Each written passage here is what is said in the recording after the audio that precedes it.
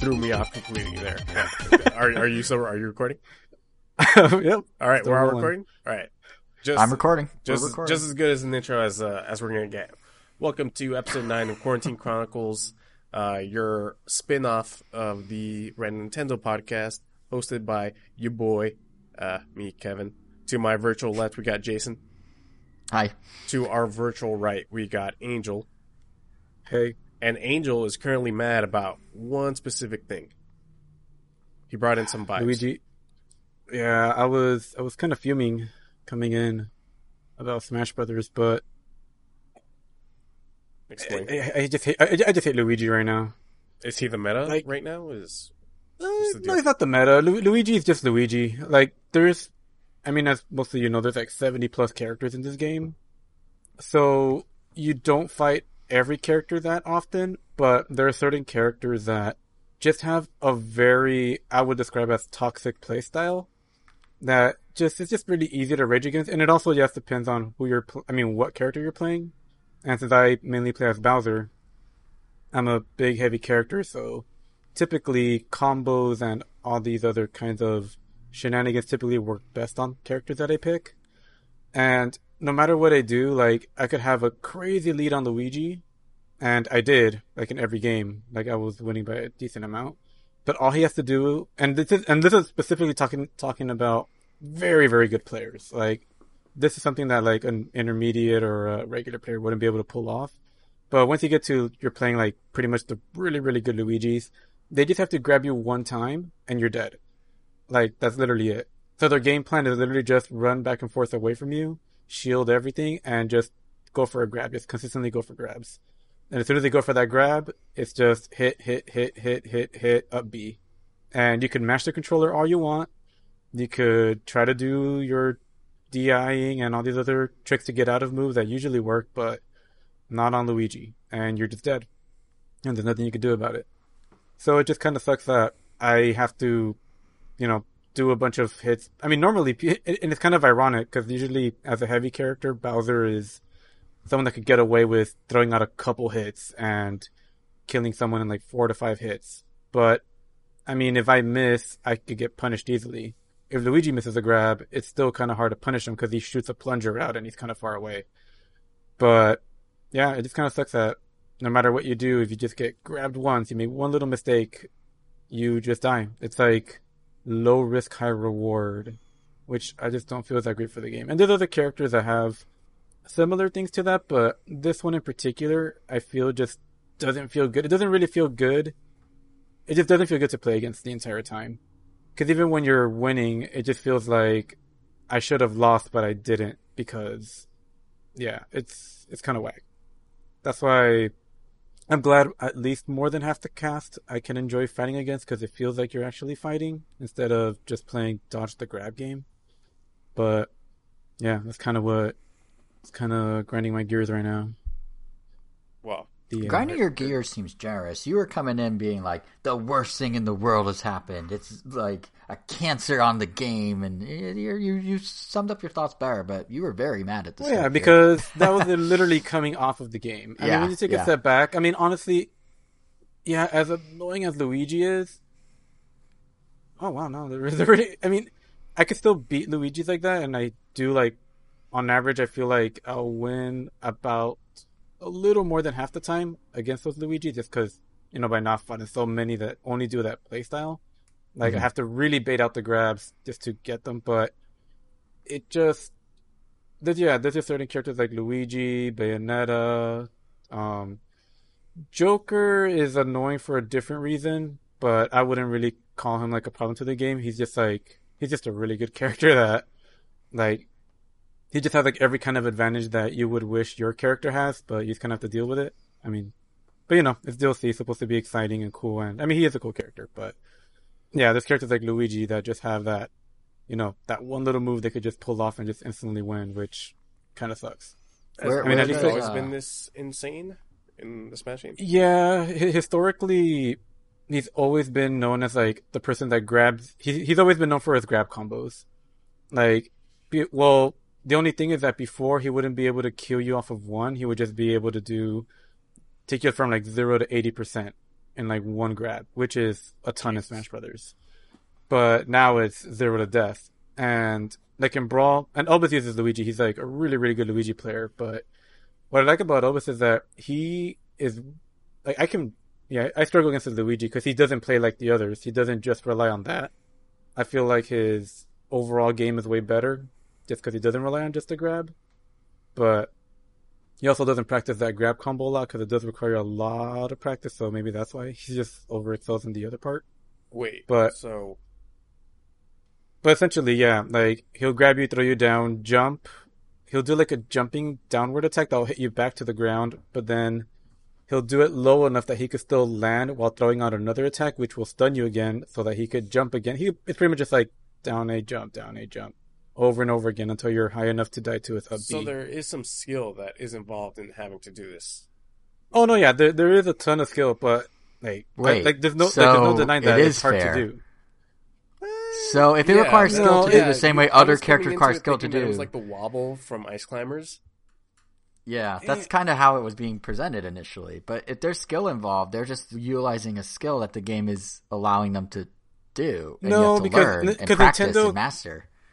No, I mean, Nintendo clearly didn't like want this to happen. And I mean, like, yeah, I mean, they also didn't want wave dashing to happen, but look where that went in the Melee days. Yeah, it got patched out. In the Melee days. Well, yeah, I mean, what are they going to do? Patch it in? No, but my point is like, or fire, what was it called? Fire hopping or whatever in Mario Kart. Like, yeah, they can do it in a later game, but it is in the game. As designed, this is something that's allowed to be done, and you do need to learn the technique. So I don't have as much sympathy about your plight as I did at the start of this, because it's the game. I mean, it's by design, sorta, and people are learning the technique. I never said it was unfair. I just said I just really hate that play style. It's just a really annoying. I emphasize the fact that it's just a really annoying to play against. I never said it was unfair. Because I even emphasize that like it takes a lot of skill to do, and that intermediate players couldn't even pull this off. The only thing is just that when you get to, I guess, like a certain rank, like, it's pretty much like a guaranteed combo. Like, when you get to certain skills of players, like, I wouldn't, like, at that point, like, for that player, like, it's not even, like, a difficult thing. Like, there's some things that I do with Bowser that I would consider, like, easy to pull off, but they're, like, really highly timed combos. But it's just that when you get to that level, it's just like, oh, I got grabbed, I guess I'm dead. It's just like, you kind of skip over the... I mean, yeah, in the middle of it, it just kind of skips over, like, this may have taken a long time to do, but it's just not fun to play against. I mean, that's kind of what it boils down to. I mean, I don't mind getting, like, destroyed by certain characters. Like I mentioned, like, Joker has, like, a ton of tools at his disposal, but I typically don't really get mad when he's, like, kicking my butt all over the place.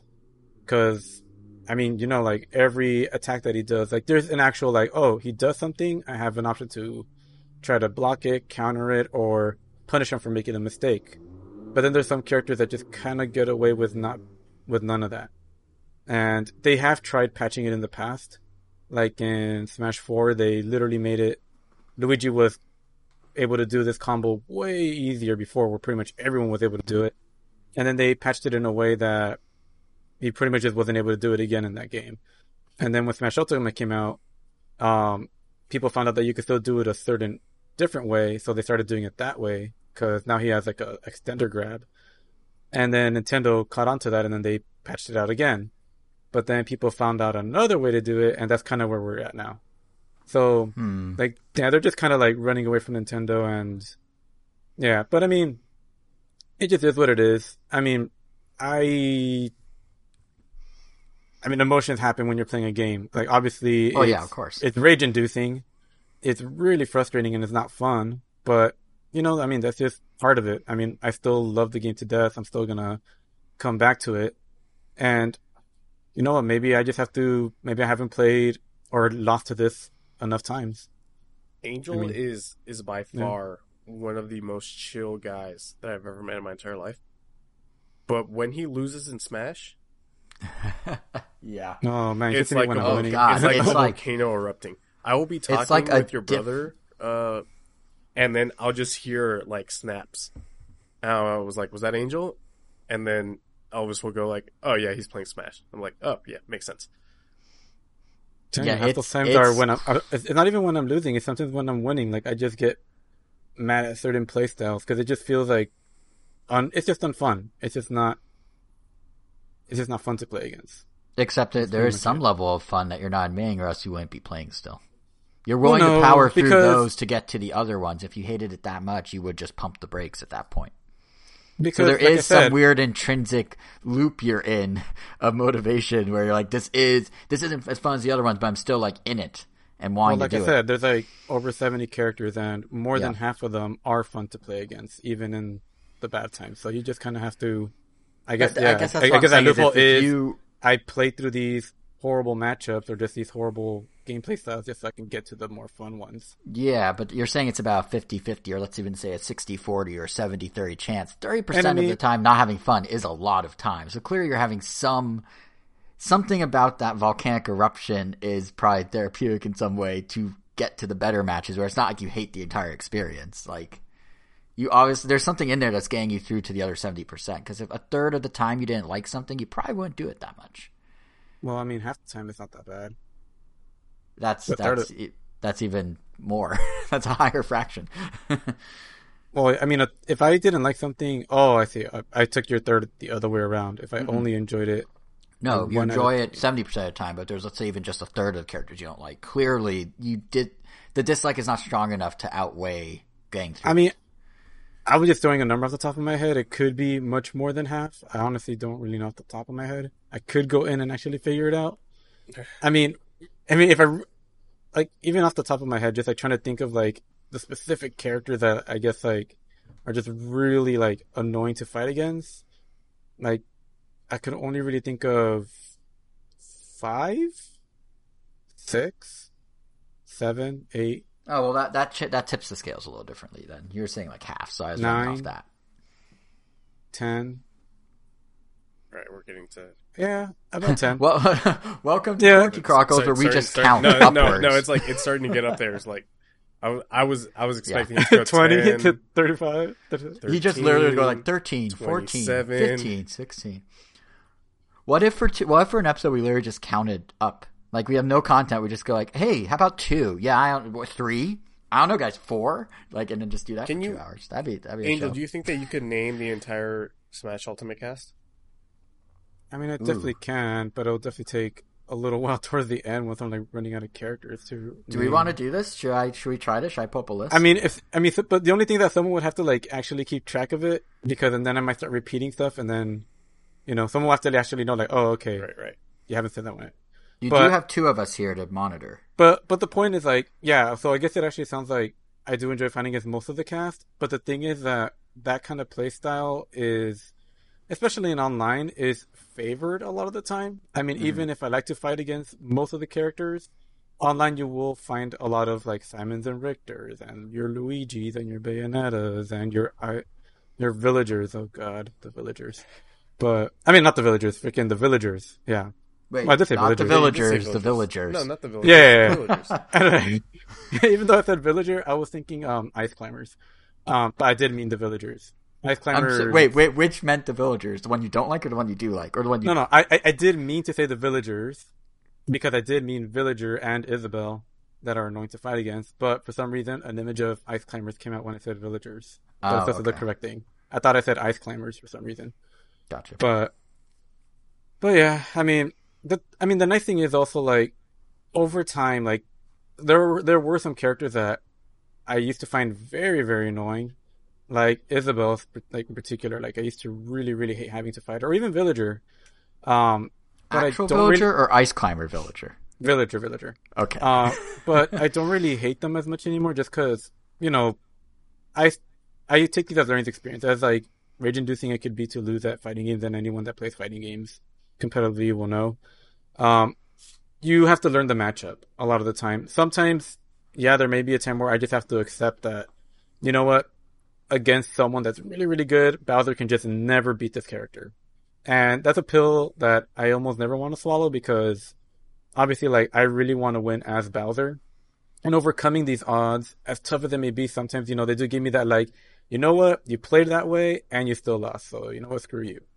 And that gives you like a big like sense of satisfaction. That definitely outweighs the loss. Although, yeah, there are I lost my train of thought. Oh yeah, but I mean overall, like over time, after losing a bunch of times against Villager, I eventually just started to learn more and more how to play against him. Like, I mean, a lot of his game is projectile game, but I just got so good at predicting when he was going to shoot bullets, when he was going to shoot a slingshot or his missiles or whatever, that I would almost like perfect parry everything.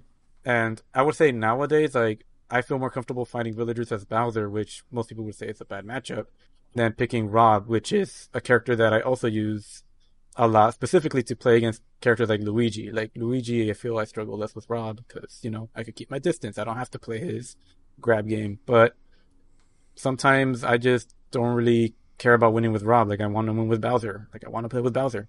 But yeah, you know, you get better over time. Maybe in another couple months or maybe a year, I'll find the secret to never getting grabbed as from Luigi. But That's right my now, thinking. And to not like psychoanalyze you, but my thinking is the reason you keep putting up with them is because you do enjoy the scavenger hunt of finding the strategy around them.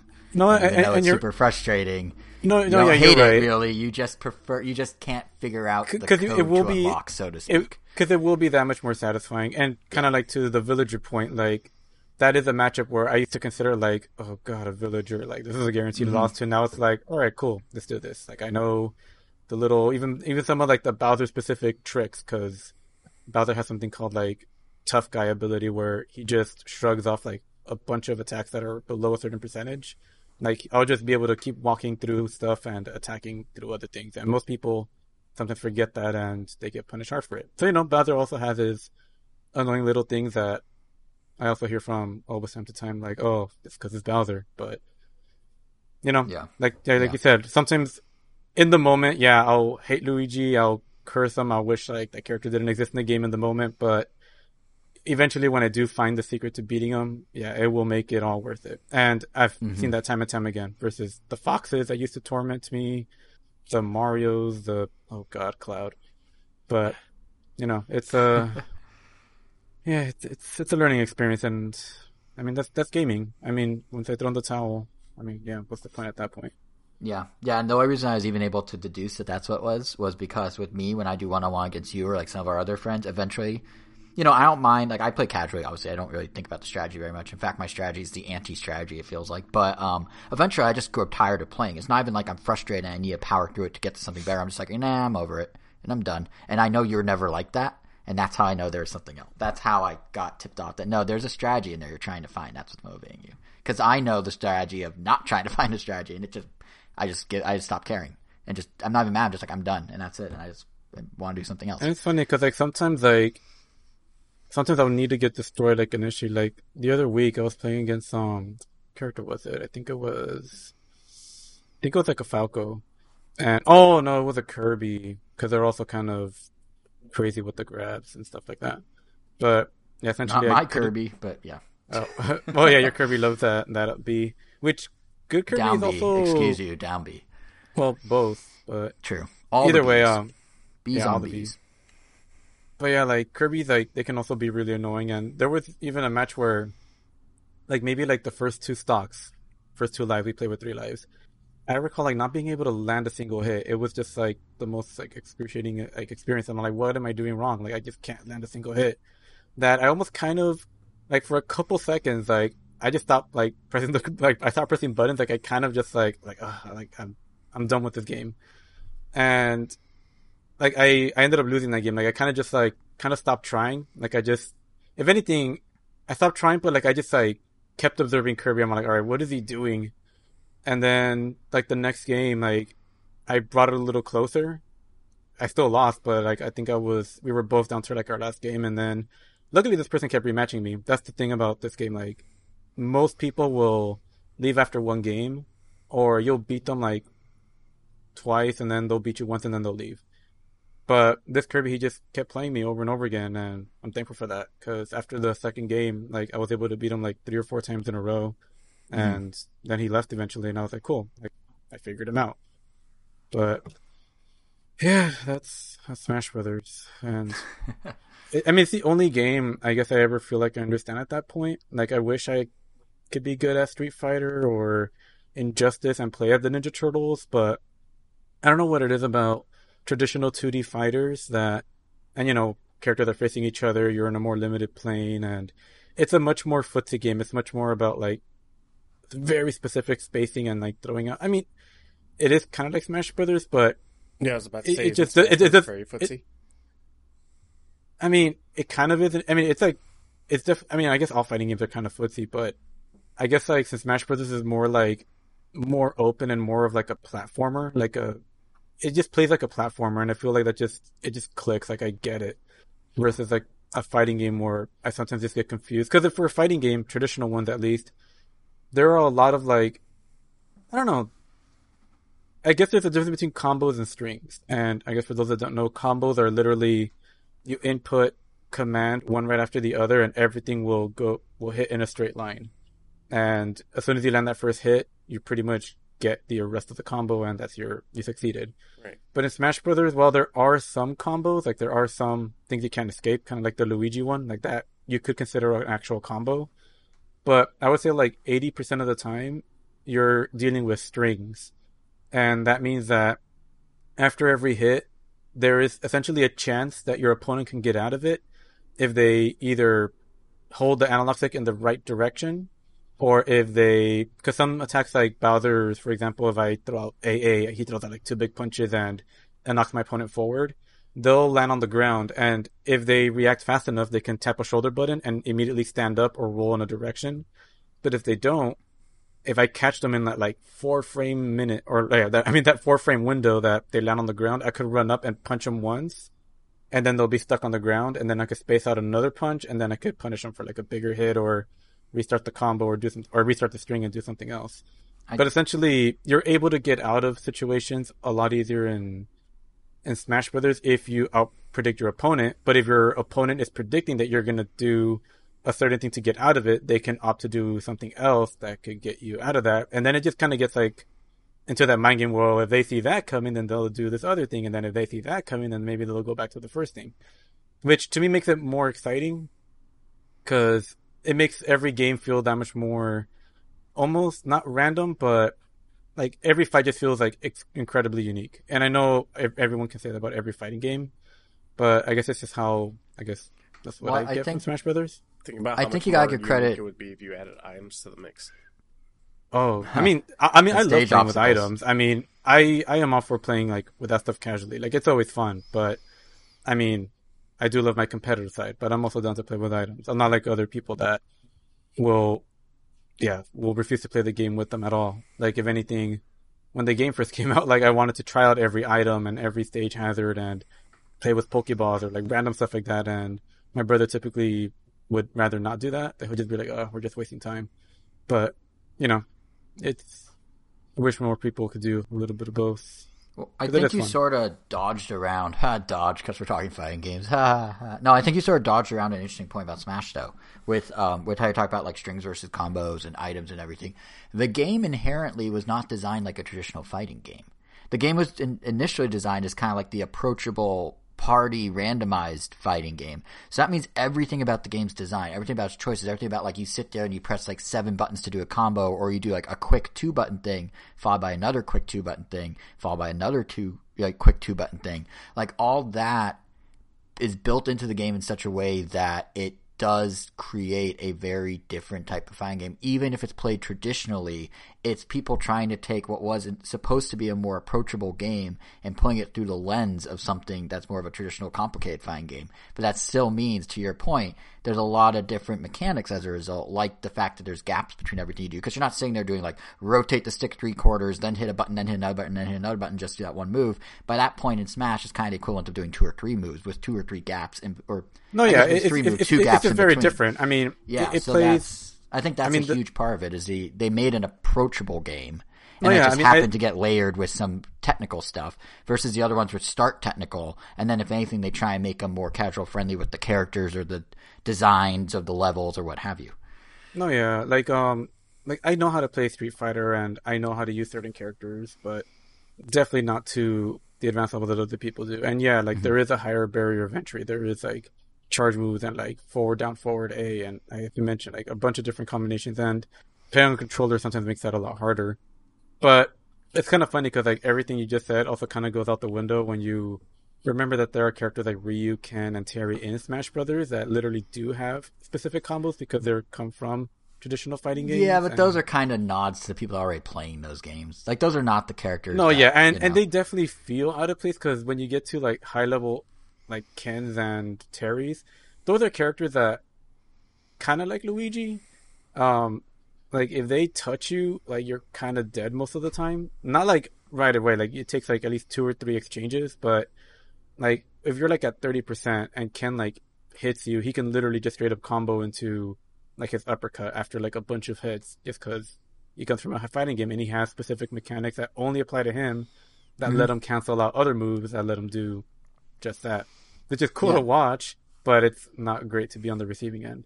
I think that's kind of like, to my point what I was saying a second ago, I think that like someone like Ken or Ryu or Terry are almost like window dressings on top of the core of what Smash Bros. Is. I mean, they actually have those inputs in there, which is really cool. Like, that's super cool. Yeah. But yeah, like if you look at what the core of Smash Bros. Is and then like the core of Street Fighter is what Ken, Ryu represent. Core King of Fighters is what Terry represents. Core Smash Bros. Is what the guys who don't do that represent. And then this was a sort of throwing a bone to the core game, like the hardcore Hero, fighting fans. Just Mario Party the character.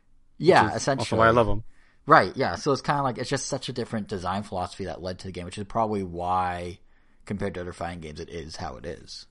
And, you know, they throw a bone to some of the hardcore fighting fans, for sure, especially now that it's like the biggest fighting game, because they want to get that audience too. But like, you know, the window dressing of Street Fighter is not we make a character that plays like a Smash character, because the whole game is built entirely different and more complicated, ultimately. Mm-hmm. Yeah. Ultimately. I'm good with these unintentional puns today. Whew. Oh, yeah, but definitely very fun stuff. Very cool stuff. Definitely a lot of props to Sakurai for just bothering to go with all this. But yeah, it is. I definitely do appreciate the more, I guess, wacky characters. Kind of like Hero. Like I love the fact that when I play as him, it's kind of like I'm playing with items, even when items aren't available. Like nothing is more. I mean, obviously. Like, that's a good point. I've had like opponents complain to me about this. Like sometimes when I manage to pull it off, or when I see it online as well, like it'll be an actual tournament, and Hero will do his command. He'll play Hocus Pocus, and suddenly he's like half the size of the stage, and then he'll just throw like a normal attack and break their shield, and then just kill them in like one hit. And it's very hilarious and funny to see. But like in a tournament, you're just like, God damn it, like that sucks. Especially because Hocus Pocus is like it's like a 1 in 30 chance. Exactly, yeah, because like there's a 1 in 30 chance that Hocus Pocus will come out, and then there's like a 1 in like 60 chance that like you'll get like that particular move, because you can also get negative effects. Like I was playing against Obus a few times, and from Hocus Pocus or from my item select, I've been able to become invincible. One time I became invisible, and that actually gave me enough of an advantage to beat him. Or, you know, you just create this massive explosion that takes up like sometimes in some cases the whole stage that you can't really escape from, and you're just kind of dead. So yeah, it's definitely interesting. But he's also not considered top tier because you do have to read the menu really fast, and sometimes if you're not paying attention, you could blow yourself up by accident. So yeah, like a good Mario Party would be. Exactly. Nice. Oh, yeah. That was a 30 great minutes intro. in. Should we talk about this episode?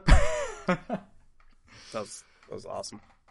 Thank you. Thanks for giving me that a moment to decompress and just absolutely vent and reflect. I feel like it did start from like venting to just like I am now one with myself and I understand Smash Brothers is. It was a moment, to use a Daily Show term. It was a moment. It's a moment of clarity. It was a moment of clarity. Yeah. Great, because I have something to counter that.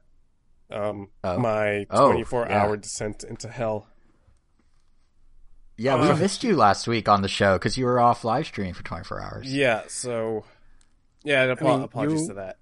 Did you take the camera with you to like the bathroom where you're like, yep, I'm still entertaining from back here? No, so I guess we should start this then. So I did a 24-hour stream on my YouTube channel to quote unquote celebrate 100 subscribers. I'd begrudgingly say, thank you. I'd begrudgingly say celebrate because honestly, doing that 24-hour stream was done out of spite, it wasn't done out of gratitude towards everybody that followed me. It was literally just done out of spite. Coworker said that I wouldn't do it, and I said I would when I'd hit 100 subs. And I think that was back when I said I had about when I had about like 60 subs. And I honestly wasn't expecting to get 100 that quickly. But yeah, I I was had gonna say, how much of that was you kicking it down the road, kind of crossing your fingers? Well, that's a 2021 problem or something. I was hoping that I would hit 100 in November, so that I could just play Cyberpunk for 24 hours. That was my. That's a good strategy to play Cyberpunk. Yeah, but clearly that didn't happen. So I made my bed, so I had to play in it. I've been streaming for about 9 months now, and I slowly gained momentum this last month. So I was about in the mid 80s, and another streamer posted it on his Instagram to get me to 100 subs, and that's basically what sealed the deal. I always thought that like a 24-hour stream was going to be fairly easy, and interrupt me whenever you guys have questions about this. But There's so many. Yeah, so I thought it was going to be fairly What'd you easy. eat? What I eat? Oh, well, we'll get to that.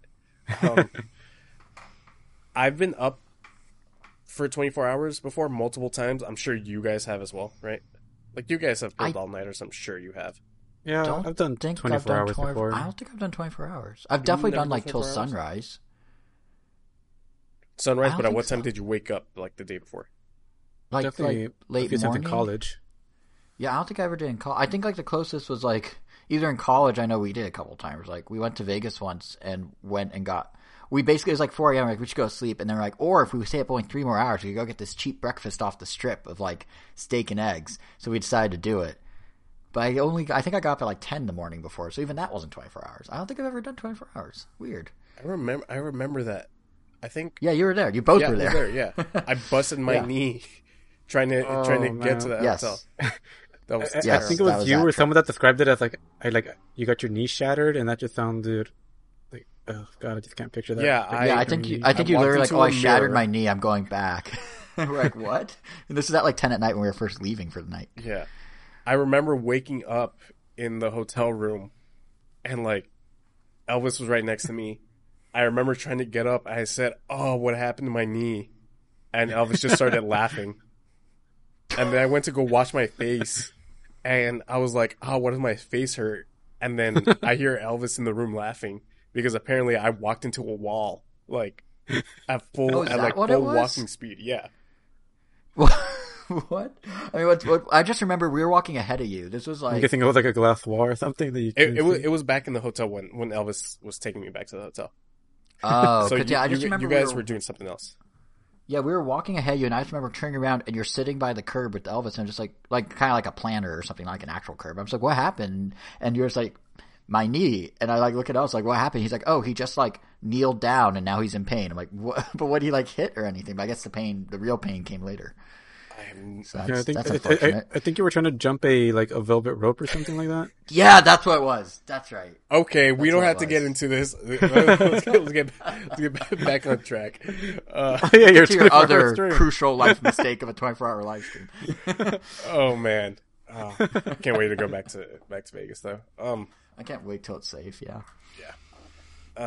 So back to the 24-hour stream. Like I said, I've been up 24 hours before multiple times. Usually, like I just can't go to sleep, and so then the next day I'll go into work, do my 8 hours there, and then just continue on with my day as if I did have some sleep. But I didn't take into account just how bored I was going to be sitting down in front of my computer for 24 hours. Like that was just a big mistake on my part. The second mistake was having like little to absolute zero preparation going into it. I had no games lined up. I had no plans as to what I was going to do. I didn't even know at what time I was going to start. I didn't know what I was going to eat. Yeah, that was bad. I had like a vague idea in my mind of like, okay, 24 hours. If I play 6 games for about 4 hours, that's not that difficult. But even then, that wasn't enough. My streams usually vary in length, maybe about 4-ish hours, give or take an hour. And then, like, retrospect, I don't know why I thought that playing 6 games for 4 hours was going to keep me alive. Because in a 4-hour stream, I'll usually play 2 games because I usually get bored of one and then I'll switch over. So I would have needed like 12 games to play. Which, Jesus Christ. I have an extensive Steam library, but I guess, yeah, they're mainly like single player games, and playing a single player game for 1 hour and bouncing out to the next one didn't seem like a good idea. Mm-hmm. Yeah, so what did you play over the course of the 24 hours? Which So games? I Fall Guys. yeah, so I played Overwatch, Valorant, Apex Legends, Dark Souls 3 at some point, Fall Guys, Fortnite for like 20 minutes until I realized how much I hate that game. Rogue Company, which I will be talking about on this coming up Random Nintendo episode, and a little bit of Halo 3. It's on Switch? It is on Switch. Yeah, it's on Switch. It came out on Switch with the first partner showcase.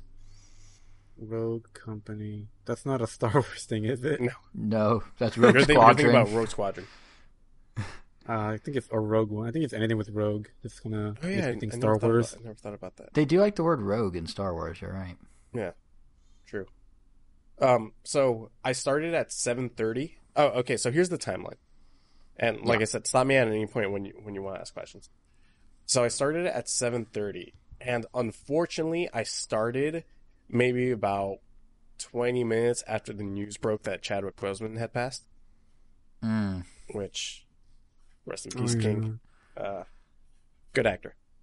But Can we just point out real quick, actually, how amazing it is that he did all those movies with all that physicality and didn't bat an eye at having to do that in tandem with his treatment and didn't tell anyone and just powered through and like visited kids in hospitals while he himself was going through treatment and like just like literally lived his best life. Like it's crazy. Yeah, absolutely. That he was able to juggle that and like pull it off. Like good for him. I mean, it's unfortunate he passed, of course, but like good for him that he really saw his life to the fullest that he could. Yeah, absolutely. And I did mention that on my stream. Yeah. Like he did 3 of like the highest grossing movies of all time, right? Mm-hmm. Yep. Like and the first black-led $1 billion movie, yeah, which was super physical, and he had to be like really in shape for it because they're like all these scenes where he's fighting shirtless and stuff. Like it was, crazy. It was crazy, insane. Yeah, rest in peace, Chadwick Boseman. So I started around 7:30, played a little bit, and by midnight I was still feeling good, maybe a little bit tired, but still like I was still able to function. Because 7:30 to midnight, that's 5 hours. That's an average stream for me. But like usually around midnight, I'll end it and go to sleep with just enough tiredness to make me go to sleep quick enough. Were you gonna say something, Jason? No, I was just saying, right? I was agreeing that yeah. that doesn't sound too grueling. Yeah, yet. that was just a Friday. Yeah, that was just a regular Friday stream. It wasn't until 2 a.m. that I started to feel boredom. And, like not even just outright tiredness, just boredom. Especially because that was the point where like many of my viewers started going to bed. And so then from there, I was just trying to wing it a little bit. But since the beginning of the stream, I had been telling my chat that I know the point that's going to, the like toughest hump for sure was going to be 4 a.m. to 7 a.m. Those 3 hours were absolute hell. Because not only was I bored of playing games, but that boredom led to me just getting fatigued. So it was this thing of I was so bored that I was actually feeling just sleepy. Or like I was so bored that I was like, a quick nap will take care of this. Why am I playing video games? I could just be taking a nap, But thankfully one of my viewers stayed up with me at that like time block. And we played Valorant in that time frame. Which Valorant's is a good. I don't think I'll ever talk about it in Quarantine Chronicles, but Valorant's really, really fun. What kind of game is it? I honestly don't really know much about it. Isn't it Do you know team-based Counter-Strike? online? Besides that it exists, like it's a shooter. Wait, is Valorant the one that David Gilbert, Brian David Gilbert, the one that he was trying to build his perfect gamer space for? Was it? I don't remember. I think it might have been. And even if it is, like, I think he only showed like a couple seconds of gameplay, which doesn't tell me much. Besides it being a shooter, I guess. It's Counter-Strike with like character abilities, so I think Counter-Strike and Overwatch. Do you think that playing so many character ability based shooting games in 1 24-hour window did not help your case? Because you said Overwatch, Valorant, Fortnite briefly, Apex, and then also Rogue Company is also one of those kind of shooters. So I don't know if they led to me being fatigued from them, but I genuinely don't know what it was.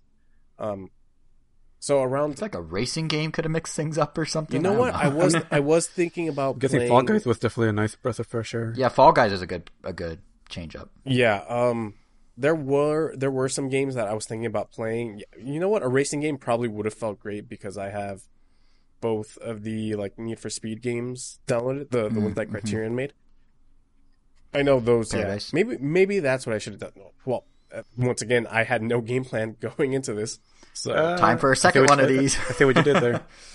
Yeah. Around 9 o'clock, I got a second win, and that's where I finally felt awake. Like after that 4 through 7 hump, and I thought to myself, I was like, oh yeah, I can absolutely go for like an extra 10 more hours. But oh man, how naive I was, because I crashed hard like at 11 a.m. And this is where the descent into madness goes. Maybe not madness, but it was truly where at this point I had a mini existential crisis. I'm not lying. And what happened? At that point, I was just questioning everything that I had done up to that moment in time. Like, not only like, oh, what led? It was like I was legitimately having thoughts of, I wonder if I would be doing this if I had gone to college. Kind of like question. So like one of those freeze frame movie intros, like, oh, you're probably wondering how I got here. Yeah, like exactly. The record scratch. Exactly. Yeah. And not only that, but I was like, what's the point of any of this? I was like, live streaming is a mistake. Video games you're are playing, a mistake. right? Were you verbalizing this in the live stream? So some of the more existential stuff I wasn't verbalizing, but I absolutely was verbalizing stuff like live streaming was a mistake. Video games are a mistake. Technology is a mistake.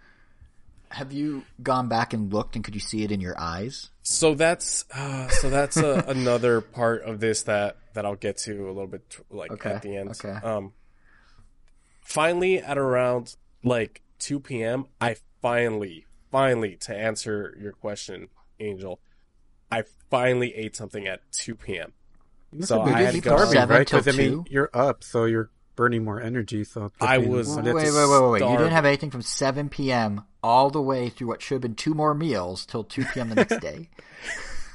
I had some Ruffles, okay. Like a big bag or like a little bag? Like a family-sized bag. Okay, so that one family-sized bag for a single person is almost a meal. A balanced one, no, but a meal, sure. I had to drink during that whole time. So at 7:30 when I started, I had 1 sugar-free Monster.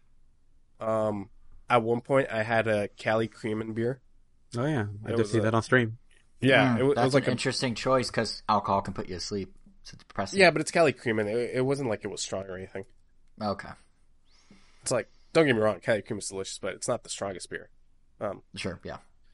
Then I had like a bunch of sparkling waters. I don't know if any of you guys tuned in, but sparkling ice is my beverage of choice. Sparkling ice is amazing.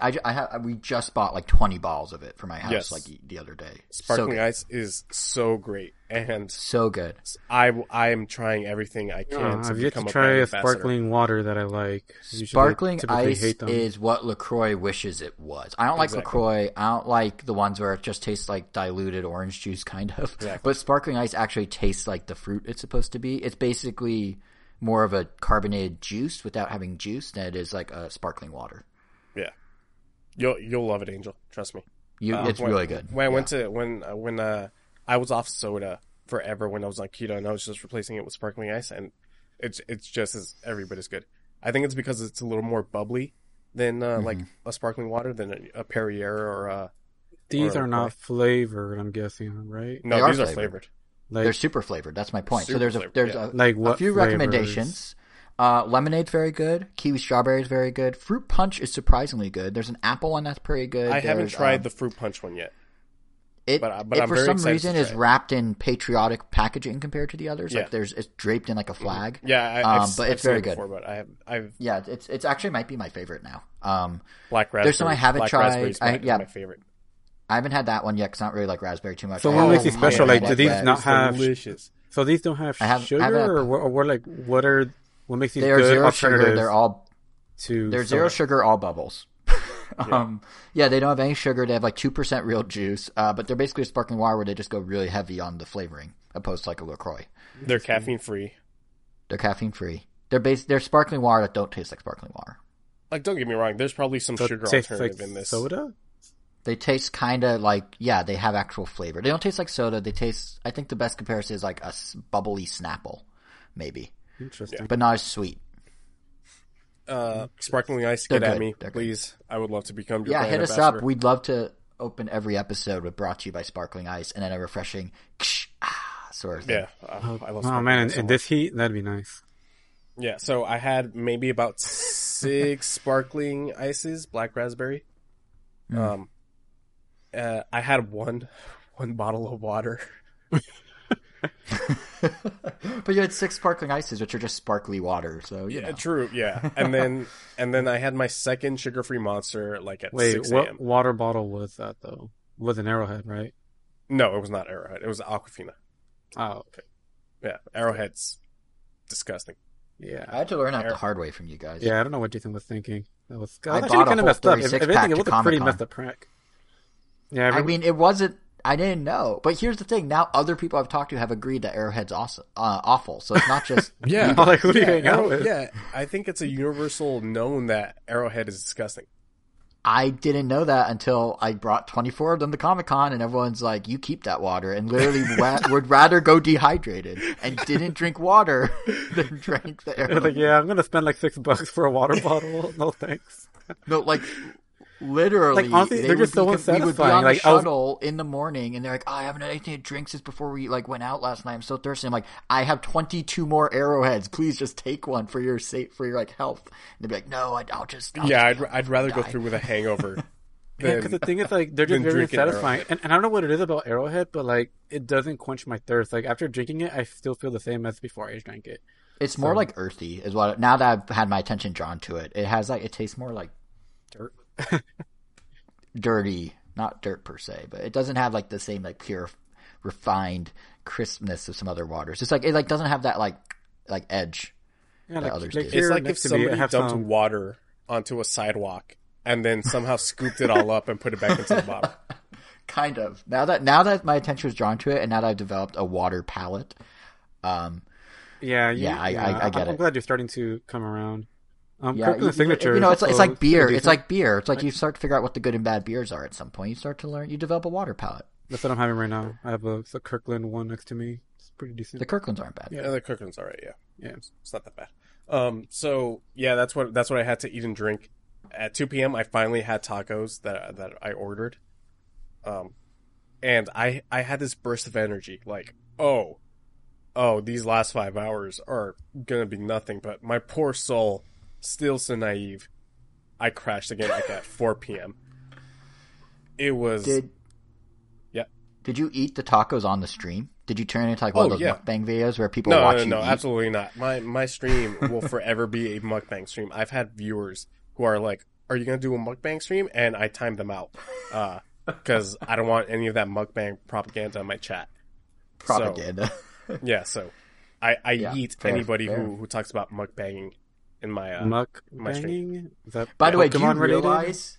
No, it's The not. muck? No, it's videos of. I think it started in Korea, right? Videos of just people Yeah, it eating was in food, Korea. and you just watch them eat, and they're not necessarily talking to you. They're sitting there enjoying their food, slurping away, and you're just like, it's like some sort of weird food ASMR, I guess. I don't really Yeah. quite get it either, but Yeah, absolutely. But that sentence, by the way, what a 2020 sentence. You know, how you're saying that you don't let people talk about mukbang and you yeet them out. Like, ask a parent what that means, kids, and they will have no idea.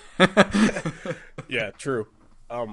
The thing about the second crash was there was no existential crisis. At that point, it was just mental and physical pain as I was trying to force my eyelids to stay open and my mouth to stay closed so I could stop yawning. At one point in the stream, I did look up what happens like if you hold back a yawn. because people say like, oh, you shouldn't hold back a sneeze. You should absolutely let it out. And I'm a person that always tries to hold back a sneeze. But do you guys know what happens when you hold back a yawn? I know as a kid when I held back a yawn in class, I felt so proud that I hit it. But I don't know what it does to my body. All the time.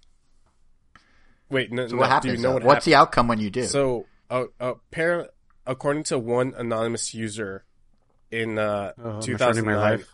on Yahoo Answers, said that I would lose my citizenship and my penis would fall off at the same time. Oh, okay. Yeah.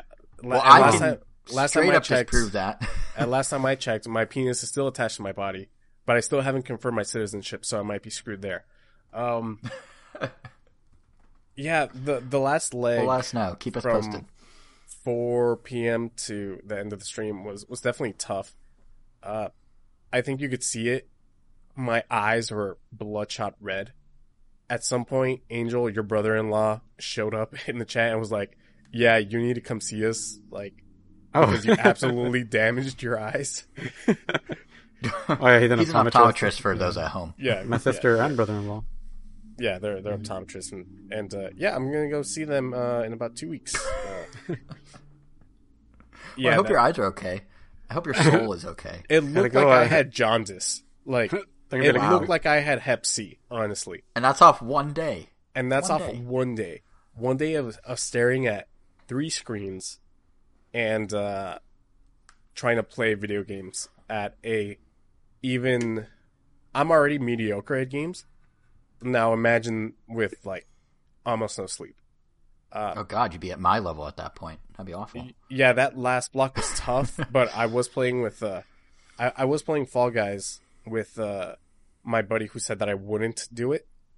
But oh man, did I whoop him so hard in that Fall Guys? I had 2 back-to-back. Oh man, wins. that makes it even better. That makes it all worth it then. I felt so then the proud. spite paid off. Yeah, and then finally around 7:30, I finally finished. I thanked everybody who was there, which I am thankful for anybody who might have tuned into that. Did you tune in at all, Jason? I did not because I wasn't home, but I do want to go back and watch it. I wasn't home, and question. it's the internet. You have to be home. Well, here's my question: if I wanted to go watch it, or if a viewer wanted to go watch it, did you archive it to be viewed? And if so, where can it be found? Okay, so my YouTube channel is now official. I finally have a URL. Because as soon as you hit 100 subs, you can get your custom URL. Oh, So on YouTube, I'm finally Do we have that? No. So We do kind on of. You YouTube- could do /RAM_Nintendo.com, but we don't have like a vanity URL in the same way. Oh no! Like same thing. Like you could find me at youtube.com/kvngomi, and that goes over my page with a bunch of the VODs of the streams. So it breaks my heart. YouTube does this thing where when you live stream, obviously they're hosting the stream, but they also have to host the video and they have to process the video. The processing for the 24-hour stream has not happened, and I don't think it ever will. I have a way you might be able to trigger it. Go in and try and edit something in the video, and then try and publish it or add it to a playlist, and it will kick it in. That has happened for me with when uploading our show sometimes. I might try that then. Yeah, because I want to watch really it. wanted. I just wasn't around at the time it was airing, but I want to watch it very. Yeah, I also want to watch it. I also want to download it so that I can make like a highlights video. Yeah. And I was like, oh, I'll do it like a month at the 1 month anniversary, or maybe even the 1 year anniversary. And it would be my first full video that I upload to the channel. But yeah, that was a 24-hour stream. I like I said, once I thanked everybody, I took a melatonin on stream, so that I wouldn't knock my ass out ASAP. I took a celebratory shot of Don Julio 1942, that I had that's my dad's bottle, but he's never gonna drink from that, so it's all right. And then I went to sleep like at 8 p.m. Then I woke up the next day I think I woke up like at 7. I said nope and went back to sleep, and I woke up at 12:30. I still had a shift that I had to do at work. Did you feel okay waking up the second time? Oh, like, did I you was, actually feel normal? I was like refreshed, but I still had mental scars of the stream. For sure. Oh, of course, yeah. I still have freaking flashbacks. It's terrible. It's weird. Yeah, that was my ruined experience. streaming for you though? Like, streaming after that, have you been like, I don't enjoy this as much anymore, or you're like, all right, it's kind of back to normal? It's definitely more back to normal. I remember at the end of the stream, I was like, I'm not touching a computer for the next week. But, you know, like I said, I'm very naive. So I think the next day or the day after, I went back to streaming, and everybody was like, "Oh, so are you gonna do 48 hours for your 200 subs?" And I yeet them from the chat for even trying to suggest that, for even bringing that up. Yeah, for my 200 subs, I'm doing a nice 2-hour stream. Even less of my average, because so when you hit 1,000, is it like 1 minute the stream at that point? No. I think if I ever get to 1,000, Lord knows when that would happen. But if I ever get to 1,000, I definitely will do another 24-hour stream. But actually plan it out this time. Having a schedule would definitely be cool for games. I'm sure it would make time pass by a lot faster as well. And it'll also help people know if they want to hop on a game and play with you, what time to like tune in and stuff. Yeah, absolutely. Like I said, also schedule more meals. Be sure to schedule some meals. Get lots of sparkling ice breaks. Like, have them designated. Be sponsored by them. Maybe sleep the whole day before. Yeah, true. Well, that's always hard because you can't really like force yourself to sleep more than you're tired for, knowing you're gonna be tired later. But stay up 24 hours a couple days before that. That way, funnily enough, I was actually there was 2 dates that I had in mind, which was the Friday into Saturday that I did, so the 28th into the 29th, and the other day was going to be tomorrow, actually, the 6th into the 7th, because I have a 3-day weekend. I'm sure you guys have 3-day weekends too, right? Yep. Yeah. Or today when this podcast goes up. Oh yeah, absolutely. Like thinking in the future, which also slight correction. I guess we do have a vanity URL. We just don't. It's just not labeled as such in YouTube because we have the exact same URL as you. So I retract my no. But yeah, I was thinking about doing it this 3-day weekend because it would have been so much easier. I would have had an entire week to plan it out. I was like, I got my 100 subs. I stopped streaming. I didn't stream for like 2 days, and then the day before, I streamed for like an hour and a half just to like announce, hey, tomorrow it's going down, and then I went to work at 6 a.m., got home like at 4, and took a 3-hour nap. That was my sleep before the stream. Is what drove you to do it last week the spite of proving the coworker wrong? Is that why I couldn't wait the week? Absolutely. And that spite's what led to no planning. People and were like, oh, you're not going to do it. Oh, you're going to crash at like 12 hours. I'm like, at first, I absolutely thought that it was going to be easy. And then slowly getting closer to 100 subs, I was like, oh no, it's going to be tough, but I could do it. And it was tough. Physically, I wasn't prepared for the mental anguish that I was going to be put through. For sure. It was just, oh man. It sounds, I mean, props to you for doing it. That's insane. I could never bring myself to do something like that, so. Yeah, it's going to be a while until I do anything longer than 10 hours, honestly. That's still a very long time, just saying. I thought you were going to say like 3 hours. You're absolutely right. Actually, you know what? The second longest stream that I've done is 8 hours. And that was when the new season of Apex Legends launched. And that was because I was having so much fun with it. Yeah. I don't think I'm going to be doing anything longer than 6 hours anytime soon. Understandable. Yeah. And that's why I missed the last round of Nintendo. But what a story you can tell. Yeah. You survived. Yeah, I survived. I came out the other side a mentally broken man.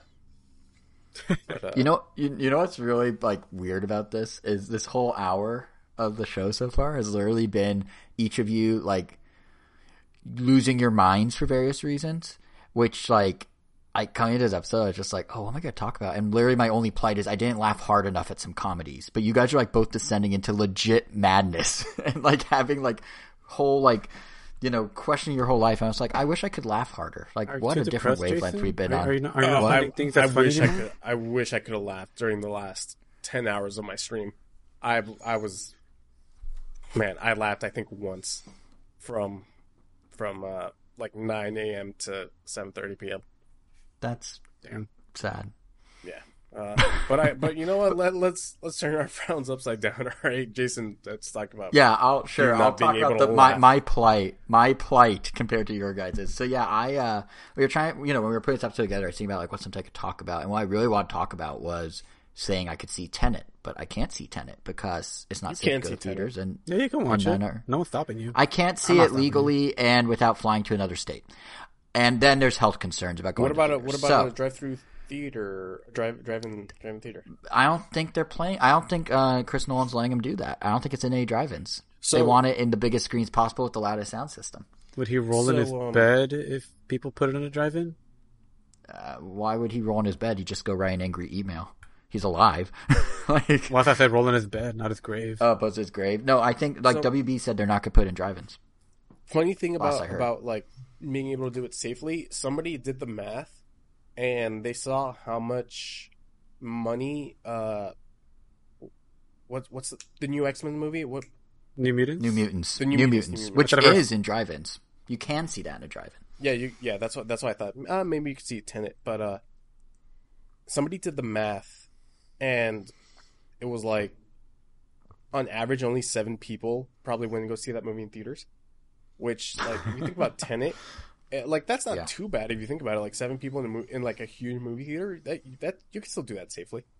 Yeah, it seems like the concern is more, from what I've gathered, that they're saying you have to wear a mask unless you're eating or drinking. But what if someone chokes on some popcorn and then has COVID and spews into the air? The way that air circulates, it will aerate or whatever the word is for a while, and it could come to you even if you're like not in front of them. So. Yeah. But the broader point is, so I wanted to be able to talk about Tenet because I'm very excited about that movie, but instead I was thinking about, well, what movies have I been able to watch? And I realized that it's all just stuff on Netflix and HBO and, Hulu. And the thing that I really kind of thought was interesting is, in the same way that Tenet's supposed to be like a movie theater experience, and that's why they're gunning so hard and not letting us watch it on those services, a lot of the comedies I ended up watching these last few months, I also realized are kind of movie theater experiences, whether or not like the studios want to recognize it as such. Like what I mean, so I saw Eurovision, the Netflix movie with Will Ferrell and Rachel McAdams, and An American Pickle with Seth Rogen and Seth Rogen. And, I watched those, like, one was a month ago, one was a few months ago. But the thing that I thought was kind of interesting is, like, they're not bad. Like, they're pretty much by the books in terms of what they're supposed to be.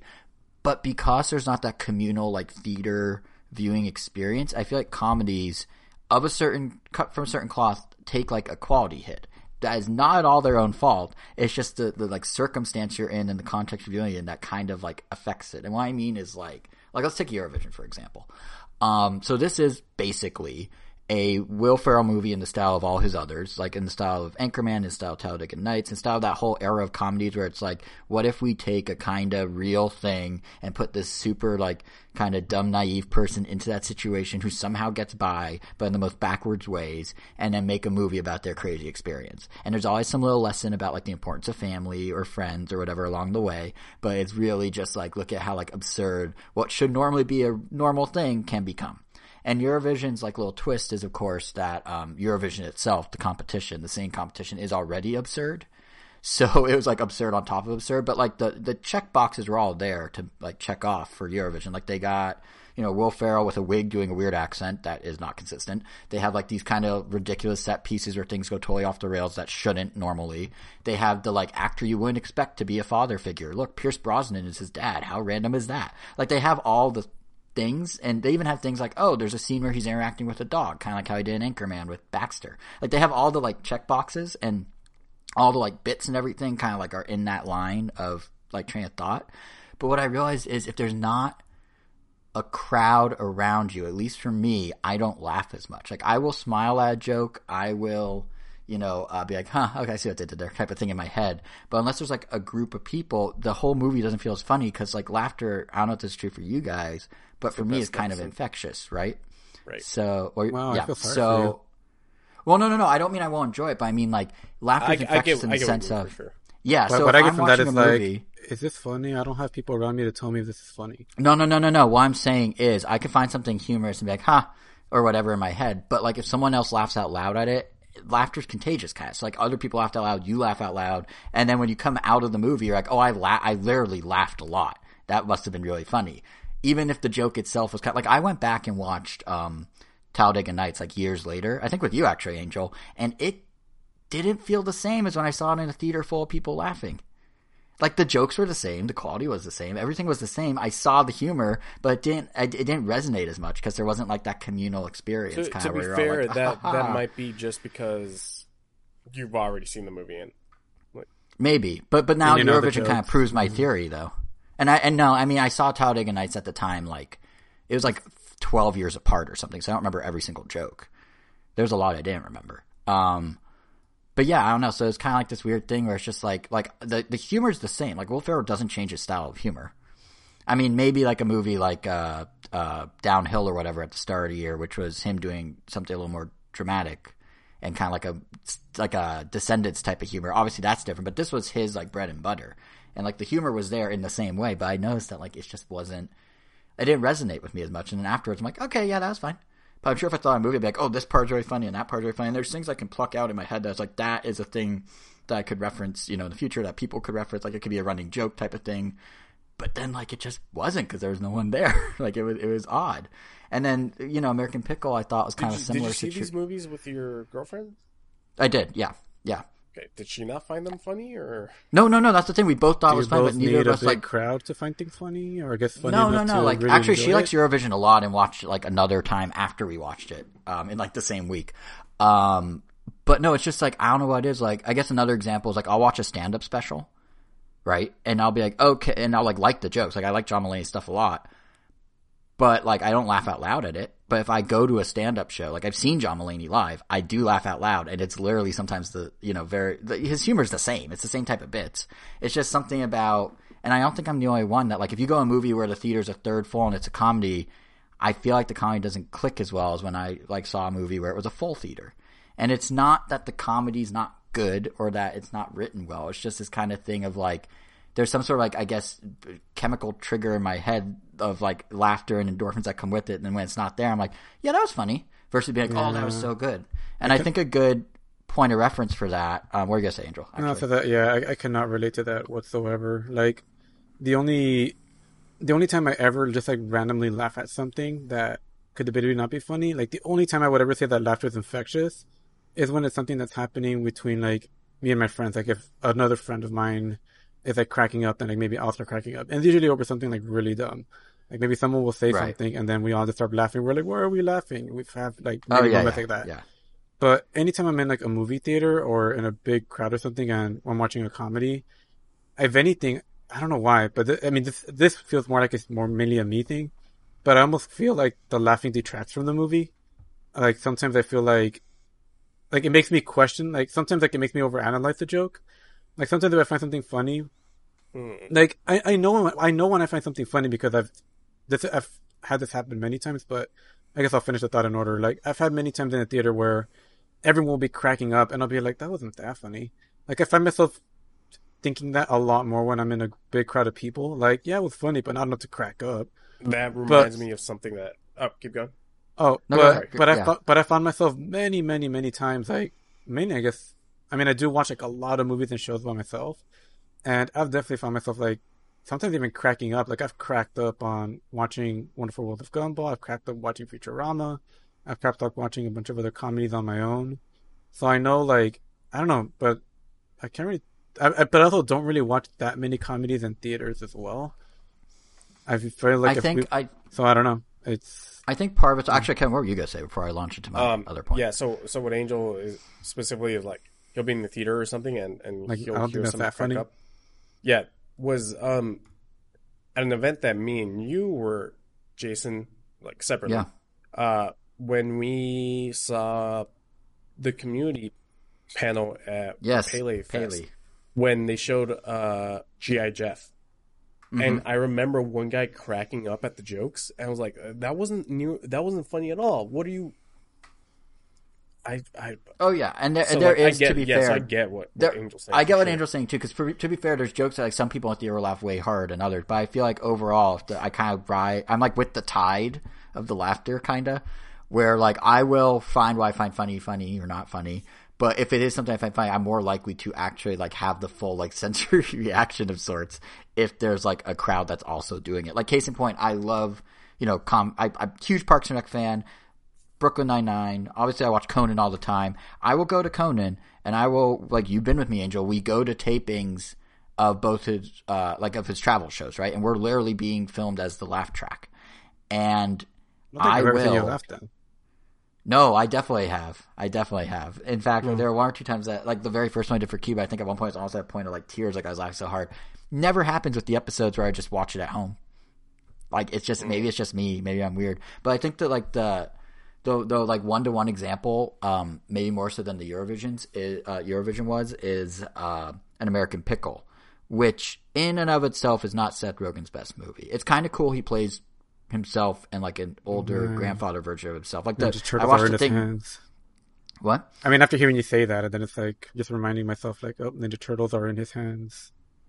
Yeah. Well, they produce a ton of stuff. To be fair, well, like his most production recent company, stuff, though.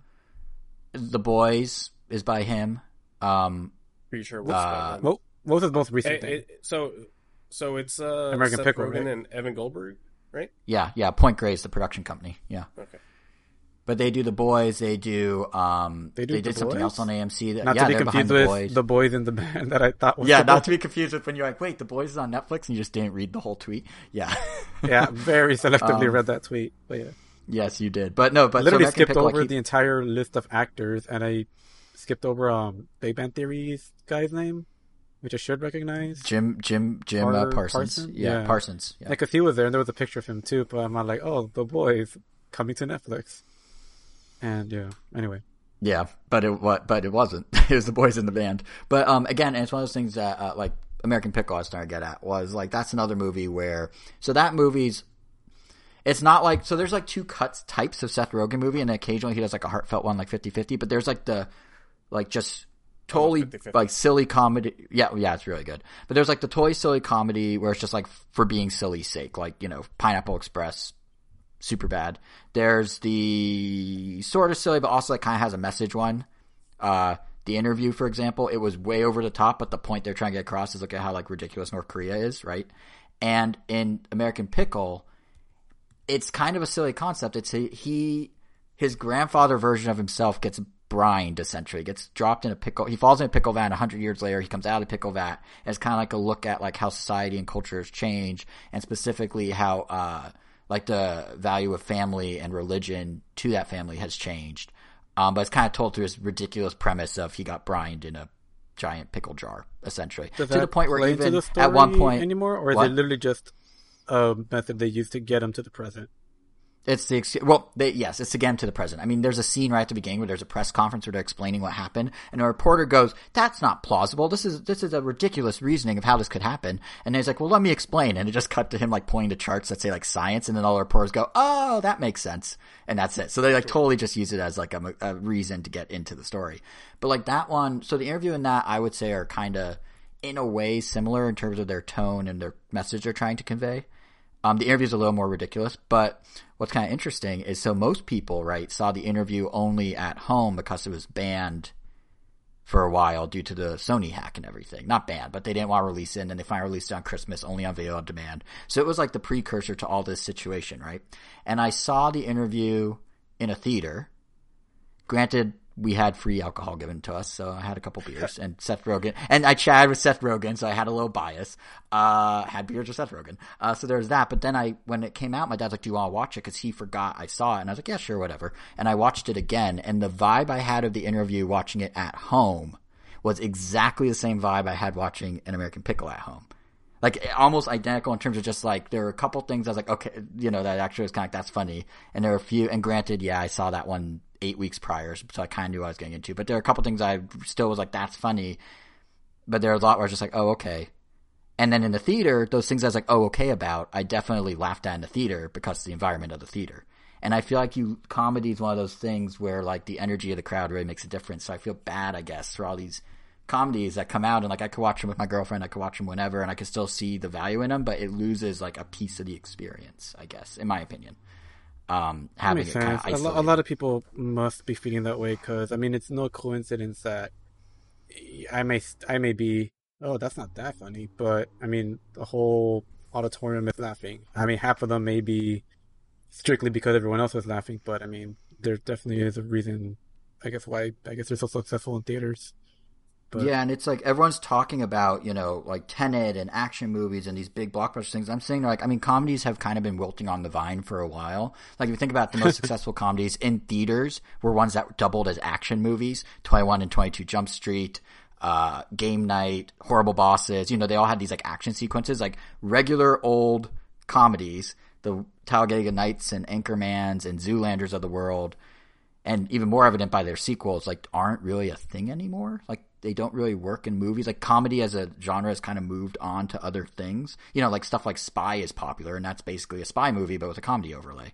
So there's definitely been like a move away from that. So even if American Pickle and Eurovision came out in a theater, it still wouldn't have like the auditorium being full type of vibe. So it'd still be kind of detrimental to them, but at least there'd be the chance for that, which COVID kind of cut the head off the snake sort of. So yeah, so like I would still say like of the two, Eurovision's more of a like it feels more good, quote unquote. Like it's more of like a Will Ferrell movie in the traditional sense. American Pickle, it does some interesting social commentary stuff. There's even some stuff about like the influence of like cancel culture and politics and Twitter and everything in there. I won't say more than that. But so there's some interesting like points it makes. But like of the two, Eurovision's more like if you're looking for a Will Ferrell movie, it's a Will Ferrell movie. Seth Rogen, like American Pickle is more Seth Rogen trying something a little different. But it still does kind of have the sort of yin and yang of how the interview was like silly at times, but then also serious at times about what it was trying to portray. So anyway, that was my spiel. You guys were all descending into craziness, and I was just like, I wish I could laugh more. But I will say, I will say that my favorite movie of the year so far has been Sonic? a comedy. No, has been. I still haven't seen Sonic. wait, what? Yeah. Oh. you should watch it. It's pretty entertaining. Again, it's a comedy that has action in it. I mean, it's so good. I saw it twice in theaters. Was that why you saw it twice in theaters? Different groups. He saw it in 4D. I saw it. 4DX. I thought the first time with Jason and Victor on the weekend it came out, which was cool. We got chili dog, Sonic drink. Oh yeah, we got the Sonic Blue Cacao vodka thing that tasted like too much sugar. That's literally what its taste was. It was just too much sugar. And then I always wanted to watch it in 4D as well as with his other friend in Utah. Well, Yep, I picked. I'm pretty sure that I bought his ticket for that because I said that there's no way in hell that Sonic is going to get a 4DX showing, and sure enough, and there was a 4DX showing, and definitely $35 ticket. It's pretty cool, pretty awesome. I love 4DX. And the sequel's confirmed now, by the way. Yeah, 4DX. but my favorite movie so far of the year has been Palm Springs on Hulu, another comedy. See, that one to me, like that's because it's kind of like. It's a comedy, but it's not like in the cloth of like I'm trying to be super silly, so you have to laugh at the thing. Like that one worked for me, even It's without funny a crowd. because it's Sandberg. Yeah, no, but it's not a typical Sandberg. Like He's not Kevin, right? Like he's not subdued. I was Significantly. gonna say Reno 99. It's Brooklyn 99. Reno 99. Reno 9. Because it's definitely that'd be a great crossover. The Brooklyn 99 guys with a Reno 911. I mean, Reno 911 got rebooted on Quibi. It's not that absurd of a thought anymore. It's back. It could happen. on Quibi, like the 10-minute episode. Yes, that Quibi, the one that's bombing hard. Yeah, that one. Like, well, I mean, at least they're trying something new. But yeah, I actually really like Palm Springs too, and I think that's one that like it wasn't relying on punchlines as much, and I think that's the difference. Is it's not trying to make a silly. I mean, it is silly at times for sure, but it's not trying to be like a punchline driven. Look at the ridiculousness, laugh at how stupid some of this is type of movie like the others are, and I think that's where, to my point about like comedies are becoming more action movies.